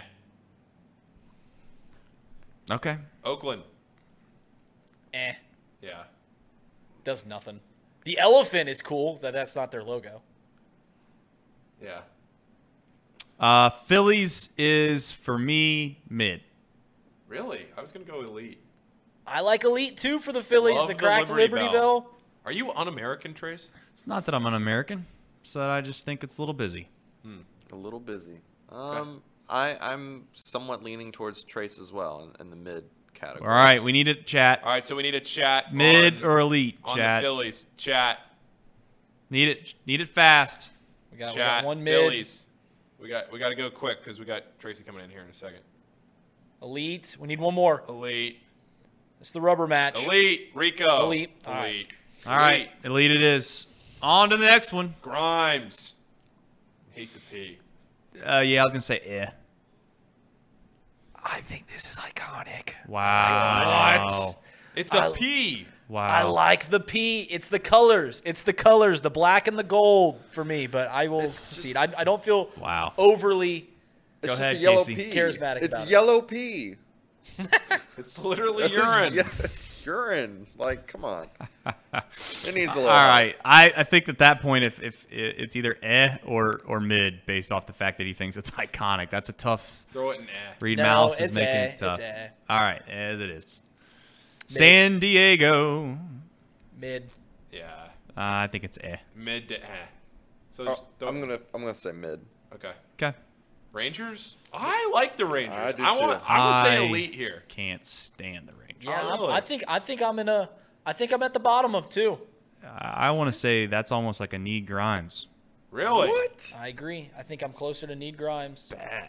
I'm closer to what Paul said. I think it's. What do almost you guys iconic. like about the Rangers logo exactly? Got the baseball in it. Got the colors. Wow, that's great. Looks like a clip art baseball. By got the the way. colors. It's like I like the Bill the Gates colors. came up with I like that. the T. Threw it in there on word art.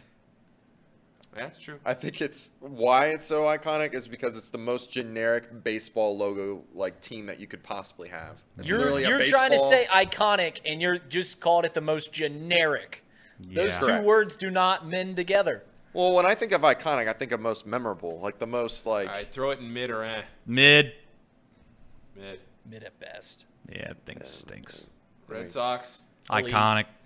You got them in iconic? Sure. Yeah. Throw 'em up there. Yeah, I think that's an iconic Giants. I like the Giants. logo. Giants, I think it's either mid or elite. I could be I was convinced gonna of say either. elite. I was Throw them in gonna say elite. Even it out. I like the Giants. Dodgers, iconic. Iconic. Yeah, that's maybe the most iconic. D-backs? I think Well, that's Casey had some reservations about the Dodgers, did you? No. Oh, okay. No. D-backs? D-backs, I want to say that is, for me, I keep wanting to put everything in mid, but I would go with on theirs. I'm an Yeah, I'm an too. All right. The New York Metropolitans. This one's going to be a difficult one. Okay. I am going iconic. I go with elite, so we're close. I'd put it in elite. I don't think it's quite iconic. I think it's at the top of the elite. It's a good color scheme, blue and orange. We'll go with elite. We'll go with elite because I'm going to say elite too. Tracy is in here, so let's motor through these last few. All right. Sox, mid. Mid.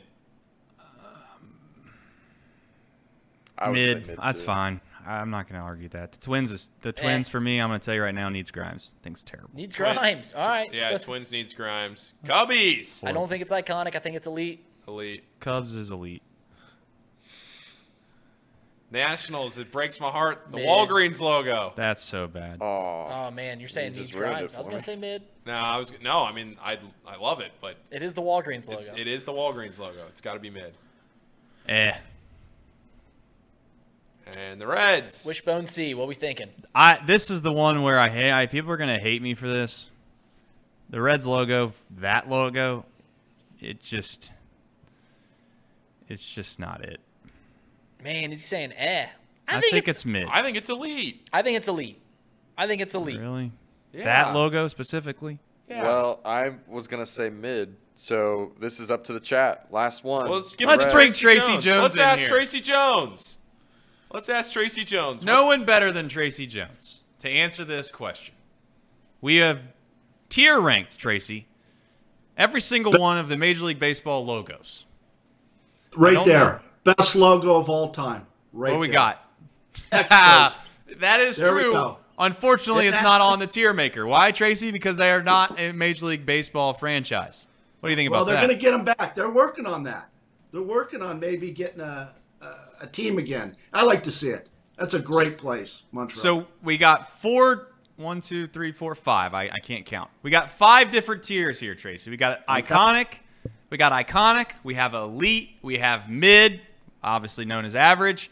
We got and then we got something called Need Grimes, which is a graphic designer right outside of our door, which means they're absolutely horrible. They need to get somebody to fix it immediately.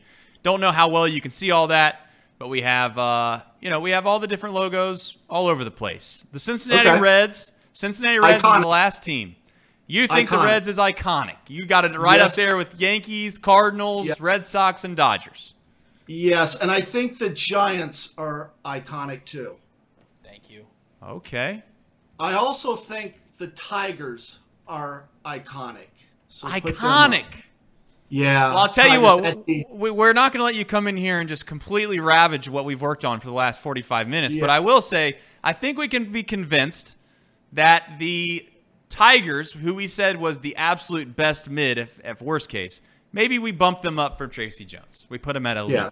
I don't think we can make it iconic, though, to be fair. And I think the Mariners is up there as well. Now, you notice there's something in common, right? I played for those 5 major league teams. I don't know if you guys didn't even get that. I know Casey didn't get a clue. Is that Reed sitting in for Paulie? We got them all in here. We're all here. You know, Tracy, what happens is when Tom calls off or Tom has something that he needs to go do, we just try to figure out how we're going to keep on going with the show. So we bring everybody in the room as a crutch, as they say. You just try to get as many people in the room as you can, and you just lean on each other, and you just start bouncing off ideas. Although they're bad, at least there's more than one person that has a voice. Let me throw this at you before we talk a little baseball, because I thought about you guys last night, and I want to get your take on this. Can't wait. Go to dinner with 2 other couples. They're friends of my wife's. We go to a nice restaurant, pretty nice restaurant. Conversation's kind of boring. I would never do it again with those 2 couples, but that's not the point. Okay. We go and order. I get a Caesar salad, chicken Caesar salad. My wife gets a chicken Caesar salad. I get an iced tea. Unsweetened. She gets an unsweetened iced tea. Now, I'm either drinking or eating. I'm not doing both. I don't drink alcohol when I'm eating. So I'm there to eat. Not a big deal. Okay. The other two couples are eating like they're going to the electric chair. They can't get enough food. They're one of those appetizers. Right. I'll get some brandy. I'll get some, the mixed drinks. Yeah. Were you at the Golden Corral? Here's the point of me bringing this up. It comes to the end of the dinner. Yep. What do you think one of the JOs says? Let's split the bill. Let's split the bill. I had chicken Caesar salad, Trace. Okay? Yeah. I didn't drink. The bill was it was a little over $600. Wow. I finally looked at my wife and said, I look at her and give her the look. She thinks every time we go out, I should pay for the entire dinner. It doesn't matter. She thought I was playing in the big leagues now instead when I was making 60 or 80,000 playing for the Reds in 86 and 87. So I happened to have a couple of $100 bills. I threw it on the table, and that was that. Splitting the bill is stupid. Who came up with that idea? I even like when you throw your credit cards in and you pick out of that. That's something I could see. I'd just soon pick up the dinner than have someone split the tab. And so chicken Caesar and iced teas cost me $200. Do you think that's right? What would you have done? What I would have done would have been relatively funny, I think. As soon as they would have offered the idea of splitting the bill, I'd have said, you know what? I think I want some dessert. And I would have ordered probably 12 different things from the dessert menu. I would have tried to get myself in a monetary value that was relatively close to what they had already spent. And I would have just walked home with like 14, different dessert type things on the way out. What do you think about that? Now that's quick thinking, right. Tracy. That's really quick thinking on your part. Instead, I'm mad. My wife looks at me like I'm some kind of cheap ass, and I'm thinking we should have just gone for round two and said, you know what? All of a sudden, I'm pretty hungry, and I'd like to get some of that top shelf Grey Goose, two shots of that, and let's get it on. But I just could not believe someone made this. Let's split the bill. It just really bad taste in my mouth.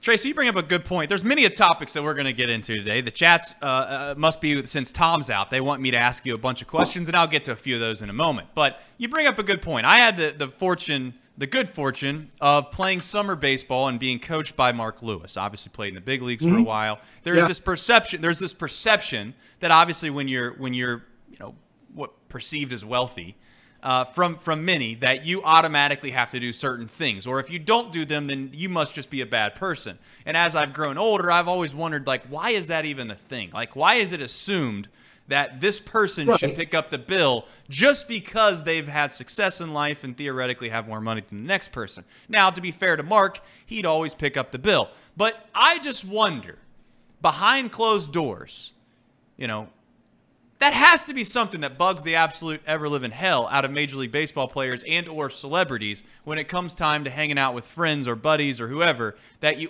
you always feel the burden of having to pick up the tab? Always. Every single time. And Mark's a little different than, I played back in the 80s. Mark made some good money. I mean, my first 3 years in the big leagues, I made 60, 80, and 100. Now the minimum for those major leaguers, I think, are $575, isn't it? Something like that. Somewhere around there. It's a lot of money. And I don't mind picking up the tab, but every single time it just gets a little frustrating. But boy, they assume that you're playing in the nowadays instead of back in the 80s when we didn't really make that kind of money. And even in the minor leagues, they expect you to pay. When I would go home with my parents, I picked up every single meal. From the time I signed my contract, I picked up every single meal that I went with on my parents. I brought home my first year, now listen to this, Trace, $232 take home. Take home every 2 weeks. Talking about it, that's a crime right there. That's abuse. That is abuse. So, do you ever have anybody that you've remembered the way that they treated either the group or you by saying they'd pick up their bill? The opposite. Have you ever had somebody that you're like, wow, I'm impressed that this person went out of their way and just said, no, I'll make sure that I take care of mine? You know who does that? Is my wife's mom. You know the woman with the $268,000 Porsche? Porsche, yeah. Not Porsche, Porsche. She picks up every single tab. There you go. So, yeah, that's nice. I'll tell you who's real generous. I'll throw Buddy Bell. You go with Buddy Bell out to eat, Buddy Bell picks up every single tab. And if you try to pay, he'll get mad. I'll tell you another guy who's real generous, Rob Dibble. Dibble is really generous. That's kind of surprising. He's very giving. So those two guys probably the most generous that I played with. All right. Staying on the same lines, who's your favorite MLB manager that you ever played for? Is that putting you on the spot? I like Buck Rogers. I like Buck Rogers because he treated everyone the same and different than Sparky. Sparky had different rules for the star players compared to the scrubs. The star players, if you played in Detroit, a guy like Alan Trammell, another star player like Cecil Fielder, myself, Lou Whitaker, Jack Morris, Tracy Jones. So those guys were treated a little differently than a Matt Noakes or a Dave Bergman. Some people don't like that. I do, because in Montreal, everyone was treated the same. If you didn't run the ball out, you were out of the game. You had to hustle. It didn't matter if it was Hubie Brooks, Tim Raines. You had to play the game right. Pete had kind of different rules for different guys too. So that's a different way of managing. And I think you got to have the same rules for 25 guys. And you guys might disagree with that because Jimmy Johnson was not like that. He had different rules for Troy Aikman, Emmett Smith, Michael Irvin, and then you had the rest of the guys. I think that depends on who you ask, Tracy. If you're probably the best player on the team, you're okay with those rules. If you're not, you probably don't like them. Yeah. Paulie's got a question for you. Yeah. I got a quick question, Tracy. So I listened to Dibble for a couple of years out in D.C. Being a Nationals fan. He was the color analyst out there. I'm just curious. I'm going to leave this open-ended to you. What was Dibble like? Do you have any stories about him? Is there anything? Just because I listened to him for so long, year in and year out, for a couple of years while he was doing it there. Wasn't there all that long. But you got anything about Dibble that you can share? Oh, we were both on each other's weddings. I went to his wedding in Connecticut. He went to my wedding in Cincinnati. Dib and I were roommates. Even though we had in our contracts that we could room by ourselves, I liked having a roommate. I had great roommates. I had Kurt Stillwell, I had Paul O'Neill, and I had Rob Dibble. There's quite a difference between those three. Dibs, I'm a big fan of Rob Dibble because he's got a lot of guts. He was a very good pitcher. We started in Eugene, Oregon together. And Dibs, what he would do in spring training, I would fly. Dib would be in there first because he was with the pitchers and catchers, right? So he would meet me at the airport to give me a ride to my hotel. He would have a 6-pack of Mickey's. You know Mickey's Big Mouth? Those things, because he knew I liked it. And that's what he would have. He says, come on, Trace, let's go out. And that guy could go all night long. He would party all night, not get drunk or anything, but he had the most energy of any person that I've ever come across. I mean, he could go all night. We'd stay out till 3 o'clock in the morning, and then in the morning, knock on the door. Come on, we got to eat breakfast, and we're off to breakfast. I mean, he was a great roommate, very good player too. Would you consider him a nut cutter? What's a nut cutter? Beautiful. Well, just so you know, yours truly, Tom Brenneman, decided that he was going to use and coin the phrase nut cutter. I thought that was a made-up term that he just brought up on the fly, and he had insinuated that it was somebody that got the job done when it mattered the most. You know, like clutch. There's obviously all these different terms that people use, and he said that guy's a nut cutter. Well, unbeknownst to us, that term actually does exist. If you Google it, be careful, but I'm saying if you do Google it, you can find the definition. And our chat has decided to turn themselves into Nut Cutter Nation. I'm not sure if that's something that you feel like you could join or not, Tracy. Your overall thoughts on the term nut cutter. Where did Tom get that nut cutter? Did he get it from Pornhub? What exactly was he? I'm shocked. I've used that for years. I thought you guys were like playing a bit that you hadn't heard it because I've used that for years. I mean, it's a thing. It's a real thing. Yeah, so that's someone that is clutch, right? That's someone that can produce. It's like you get down to it, it's nut cutting time. You know, you're a nut cutter. I'll get you the exact definition in just a moment.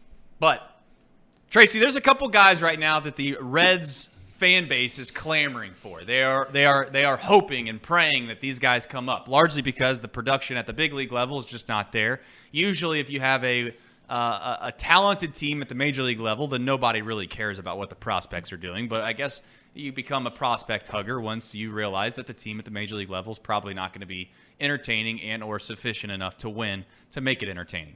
What was it like for you when you got the call to go to the big leagues? Do you remember that? Where was it? What was the emotion like? How nervous were you when you got there? All of those feelings that come. Because I don't know if anybody knows this, Tracy, but you did play in the major leagues. And I played for 5 major league teams, which is really quite an accomplishment. I mean, Barry Larkin only played for 1, so that'll tell you something. The year that I made it was out of spring training, 1986, and I hit like 385 in spring training. And so nobody told me that I made the club. Finally, I had my bags packed. The bus is right there. And I went up to Pete. I says, did I make the club? He says, let me tell you something, Trace. I'm going to give you a piece of advice. He says, I would hop on that bus as soon as possible before I change my mind. He says, you were that close to going back to AAA. I says, how in the hell can you send me back to AAA when I hit 385? He says, get on the bus. So, yeah, that was quite a thrill because no one told me that I made the ball club. And then actually got to start opening day in 1986 when everybody remembers, this is an old, tired story, where I missed the first play of the game, and Gary Reedus for the Phillies got a triple, and the fans started to boo. And I looked up at the second deck, and I said, you know what? At least I made it to the big leagues. Mario Soto, I misplayed. Now, Trace, think about this as a teammate. I misplayed the ball. Mario Soto stops everything, turns to me in left field, and goes like this. Talking about showing me up. I mean, a little embarrassing. But yeah, it turned out everything worked out. Got my first hit off Steve Carlton. We ended up winning the game. But that wasn't a good start. All right, so just a little Teaching Tracy Jones segment. Ready? Nut cutting time is when drastic actions are required because all other methods have failed. The phrase is used in sports as well in politics, something that we usually, that you've become familiar with, Tracy. The term is also similar to something called crunch time. It's a moment where the stakes are high and it's appropriate to pull out all the stops. It's also a time when it makes the most sense to experiment with any approach necessary. Nut cutting time. So if you're a nut cutter, I'd assume that means that you get things done in nut cutting time. Well, you can handle pressure. You're the guy that can drive in. You're that guy that can drive in that runner from second base with 2 outs in the 9th inning. You're kind of like a Jay Buhner, who had like 104 hits one year and drove in 105 runs. Jay Buhner, one of my favorite all-time teammates. Great player. Great arm. Could hit with power. He's a nut cutter, as you guys would say. That's right. I'm glad we could probably slide that into the robust vocabulary of Tracy Jones.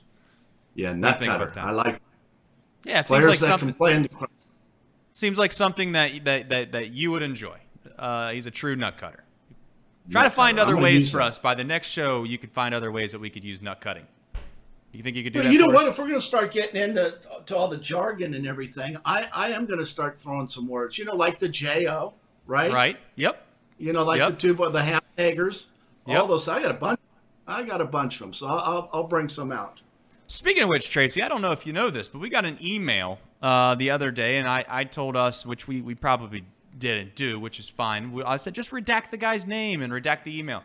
He said, what are the 2 things that he's disgusted with our show? What do you think those are, Tracy? Me? What is it? He said he does not like the ham and eggers, and he does not like Tracy Jones coming on. Doesn't offer any substance to the show. Your overall thoughts to that guy? I've heard that before. And, I'm very sensitive, too. And see, that really hurts my feelings. It just makes me want to quit and not come on. When I was on WLW, do you know there's people that didn't like me, Trace? I didn't know that. Oh, God, they didn't think it was fair that I guess women's weight according to their voice. They didn't like that kind of stuff. The whole 3% black. There was just so many things that used to bug people. So What was this guy's name and where does he live? I'm not. I'll get that to you after the show. I'm not 100% sure. My best guess is that he could reside. Who knows? Maybe he resides in Norwood, and that's where all the real disgust comes from. You know, he did make a good point about the ham and eggers. I agree with those two guys. They add nothing to the show. Speaking of the ham and eggers, you guys got anything to add? I know we got ourselves a fun Guess That Player again, Tracy. Looks like Casey might run that now. Go ahead, Casey. You're on the clip. It's time to guess that player with friend of the show, first pick in the MLB draft, kinda, an overall good guy, Mr. Tracy Jones. All right. Reed? Go ahead, Paulie. Yep. Reed, is this you? I can't hear, so. Oh, he can't hear. I'd be useless. Hold on. Oh, this is what you call elite producing right here. Hold on. I got to Tracy. Hold on. It's all right. I got it right here. Hold on. Right. Hold on. We're holding. Hold on. Oh, Here, I got it. you have it? All right. Oh, it's in there. But it was. I do have it. Hint number 1, Tracy. You ready? All right. Are we good to go? I'm good to go. Go ahead, Trace. Hint number 1 is he won a World Series. I don't feel like I should give you the next part of the hint because you might get it wrong. He won a World Series with the Mets. Kevin Mitchell. Yeah. Feel like they were too easy on you, Tracy. You know what that was, Tracy? That was just disrespectful. They thought, you know what? This guy can never get it on the first guess. Let's just give him all these easy hints. They even had the year in here for you, the whole thing. Maybe I should have went backwards on it. But nonetheless, here's a nice little clip of him. To left field. I'm in right field. For Mitchell, and he Struck out twice in that game, Tracy. Well, come on, Reed. You have to. Who cares about that? I think I was hitting $176 too for the team. That I saw Kevin Mitchell take it off after that ball because I'm in right field and I could see the angle, and he misplayed the ball so poorly that he reached around, snagged it. That guy right there had the greatest year that I played with anyone, and he was MVP of the league that year. Very good player, very great hitter, great hitter. I've never seen that kid. How much of those? How much of those? I mean, do you make fun of a guy for doing that? Do you just kind of laugh about it? What is that talk in the locker room about? I think when you're going as well as Kevin did that year, everything turned out well for him. I mean, here he has misplayed a ball like that and snagged it. But he was a guy, I don't know. Reed, you have his stats. I mean, that year, what was that, 1989? I mean, look at those numbers. I mean, he was just outstanding. Right Here's the baseball reference page. It's going to be probably difficult to see. Reed, he wants to know what Kevin Mitchell's stats were that year on Baseball Reference. That was the year that he won the MVP. So I think he had 47 home runs, over 100 RBIs, 125. You can see he led the league in slugging. It looks like I'm not looking at it anymore, but I know he had 47 home runs and won the most valuable player that year. He was so good. He actually walked 32 times that year.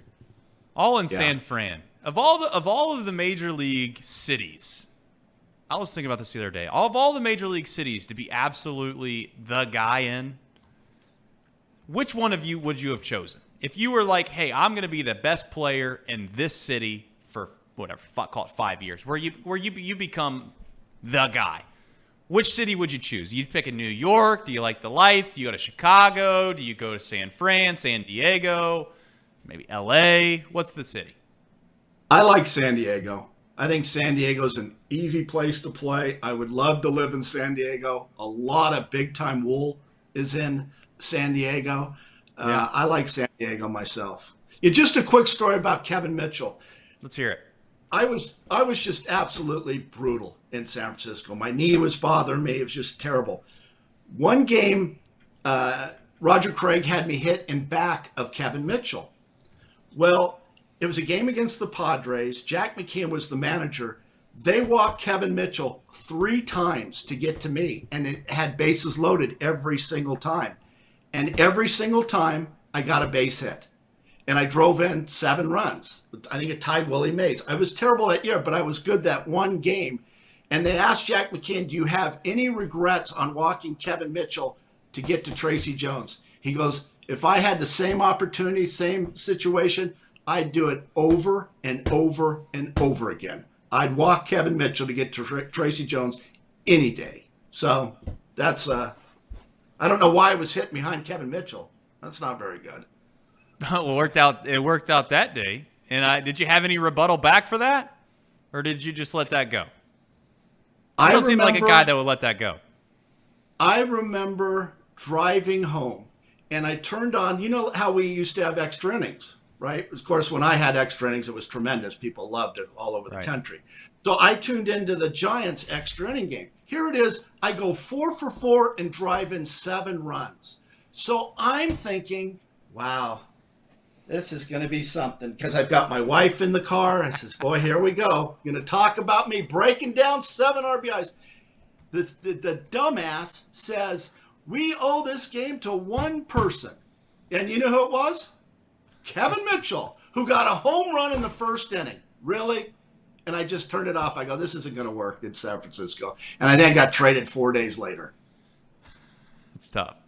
That's a tough spot to be in. I could imagine that. Do a lot of players do that? See, we do a Reds post-game show after every single game, and eventually I think it will probably become relatively sizable. It's already doing relatively well, to be quite frank with you, but I'm saying it could become pretty sizable after a few years of success. My thought is sometimes I wonder, do players, they won't admit it publicly, but are they snooping around the internet? Do you think there's players getting on Twitter searching their names? Do you think they're trying to listen to the podcast that obviously no one would ever know? Do you think there's many guys that do that?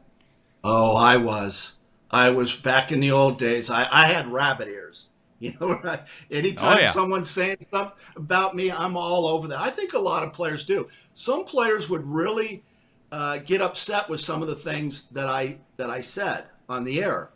Ronnie Oster got mad at me because I said that Barry Bonds was the greatest player of all time. And he pulled me to the side. I thought he was going to punch me. He says, I was listening to you last night. He goes, have you ever heard of a guy by the name of Willie Mays?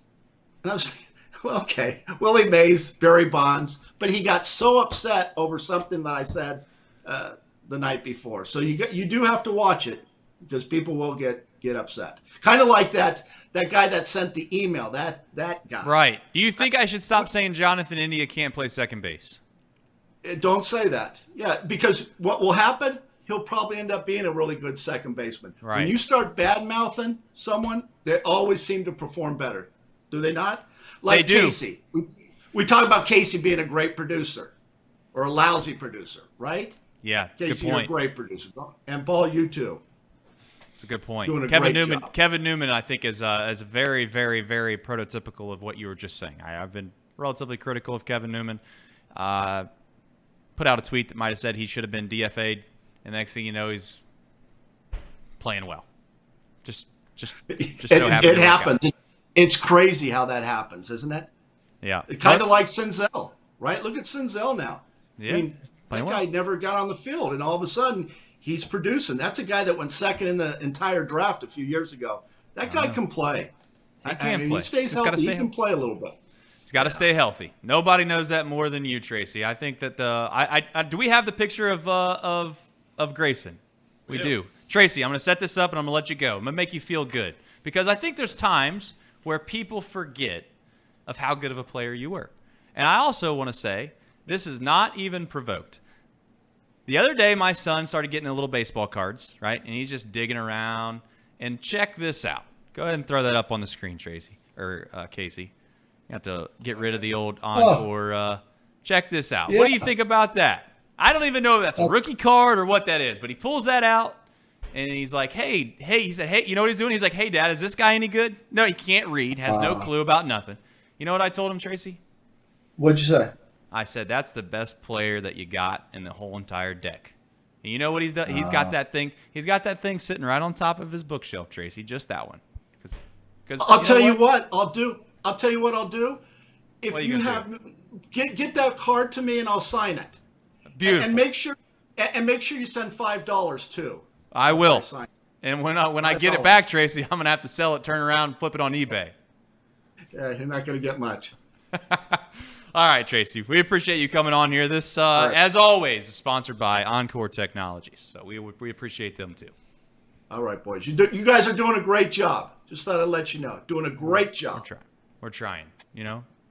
Half the battle's showing up, as they say. What do they say? Something like that, Tracy? What is it? It's like 90% of success is just showing up. 90% of success is just showing up. All right, so we're showing up. Woody Allen said that, yeah. I'll see you, boys. Shout out to Woody Allen. See you, Tracy. Thank you for coming on. All right, chat. It's that time of the show where we end things. Don't know how well we did, but I do know we got through it. We're in a position now where we have one thing as Reds fans and one thing only to hope for, and that is if we can get some call-ups. I don't know what the cherry on top is today, but I was having a slight prayer this morning that maybe we just get a call-up in the middle of the show, and that could be the cherry on top. I'm assuming that's not what it is. No, it is not. All right. Cherry on top, presented by United Dairy Farmers. I think you'll know what this one is. Oh, no. Oh, no. What is this? I mean, you guys are digging out the stuff here. Here's the thing. All right. The other day I was on yeah, that's me. MVP 2010? MVP 2010. You know what? Does the website? What about 2012? Let's do this. Movie. 2012, Matt Mays, 2 Hamilton products. I don't know what to tell Does this you. website still exist, or is it gone, much like the school? That's a good point. So here's a thing about my baseball career. I played for 2 not universities, but 2 schools. One's Sinclair Community College. They had I genuinely mean this, they had one of the best programs in the country at the level that they played at in junior college. And then I went to Urbana. It just so happened that COVID legitimately deleted Urbana as a university entirely, and then Sinclair dropped their baseball program because they were cheap and wanted to make excuses as to why they wanted to end the program. So Reed Mouse is over here bragging about the fact that he's got a baseball reference page, and that's good and well. I'm going to have to tell my grandkids that I actually did play, and I'm holding on to this show. That's my last hope. The other thing is, as crazy as this is, let's end it on this, because I don't know when the next time I'm going to be on here in the chat. I did put this on Chatterbox Reds last night. Just YouTube, I think it's, if you YouTube Trace Fowler Sinclair, find that clip and then run that. We'll end the show on that. And I want you to ask yourself, do you think, I'm not going to say it because it's just disrespectful. I was going to say, do you think that there's a Reds middle infielder that would be able to make the same play? We have been teasing news the entire show. Big League Paul news. Let's hear it. Oh, God. What's Big League Paul news? There's Big League Paul news. I'd love to know. There is? Reed? Who has the Big League Paul news? Monday, Big League Paul. Let's hear it. Is sitting in that chair. Boom. He's hosting off the bench with Tom Brenneman, but on Monday it's going to be off the bench with Paul Fritchner. We listened to the people. We gave them what they want. You guys thought I was making up news the whole time. No, there is news. Paul's hosting the show on Monday. Love that. All right. Love that. What do you have to say, Paul? It'll be fun. We'll have a good time. We'll come out of the weekend. Fun weekend. Got a lot to talk about, so it'll be a good time. Looking forward to it. I love it. Paul Fritzner is probably going to do the best job that anyone's ever done in this seat. Yeah, right. You know what? He's going to be the most well-prepared. There's no doubt in my mind. He's going to have a full weekend to come up with the best topics that he could possibly come up with. And I can't wait to hear about it. But before you go, and before we end my show, that probably, hopefully, if I had it my way, I won't be back on this program for quite some time because we got to do some things around here at Chatterbox that require some heavy lifting, and I really want to do those behind the scenes. But I used to be embarrassed by this, but at this point in my life, it's about the only thing that I can hang my hat on, as they say, from playing days, because as Reed mentioned, they're all gone. The record books are gone. The statistical nature of me having some stats on the web, on the internet. The internet is clearly not forever because they are gone as well. But YouTube exists, and thanks to Steve Denneman, this still exists as well. I'm going to flag this. Run the clip, Casey. Are you wanting audio with this? Oh, yeah, you got to have audio. I mean, come on. I mean, there is no audio, I don't think. Oh, Casey, there's audio. I mean, there's no doubt about it. Look at the play! Whoa! Oh, boy, you have to be kidding me. That was the catch of the year so far. Catch of the year. The throw was subpar, but the catch was a little offline. Yeah, it was bad. It wasn't bad. That's all what it was. It was bad. Great play, though. Then he had the presence of mind to get up and throw out the base runner. There it is. That's I'll just tell an you. incredible play. Absolutely phenomenal play. He makes a great diving catch. And Brian Schaefer's in no man's land. That's almost impossible as a runner because he cannot take Stuff, a chance Trace. of being thrown out at second. Yeah. This throw wasn't that bad. First of all, the runner was right in my line of sight. So, it is what it is. Made a play.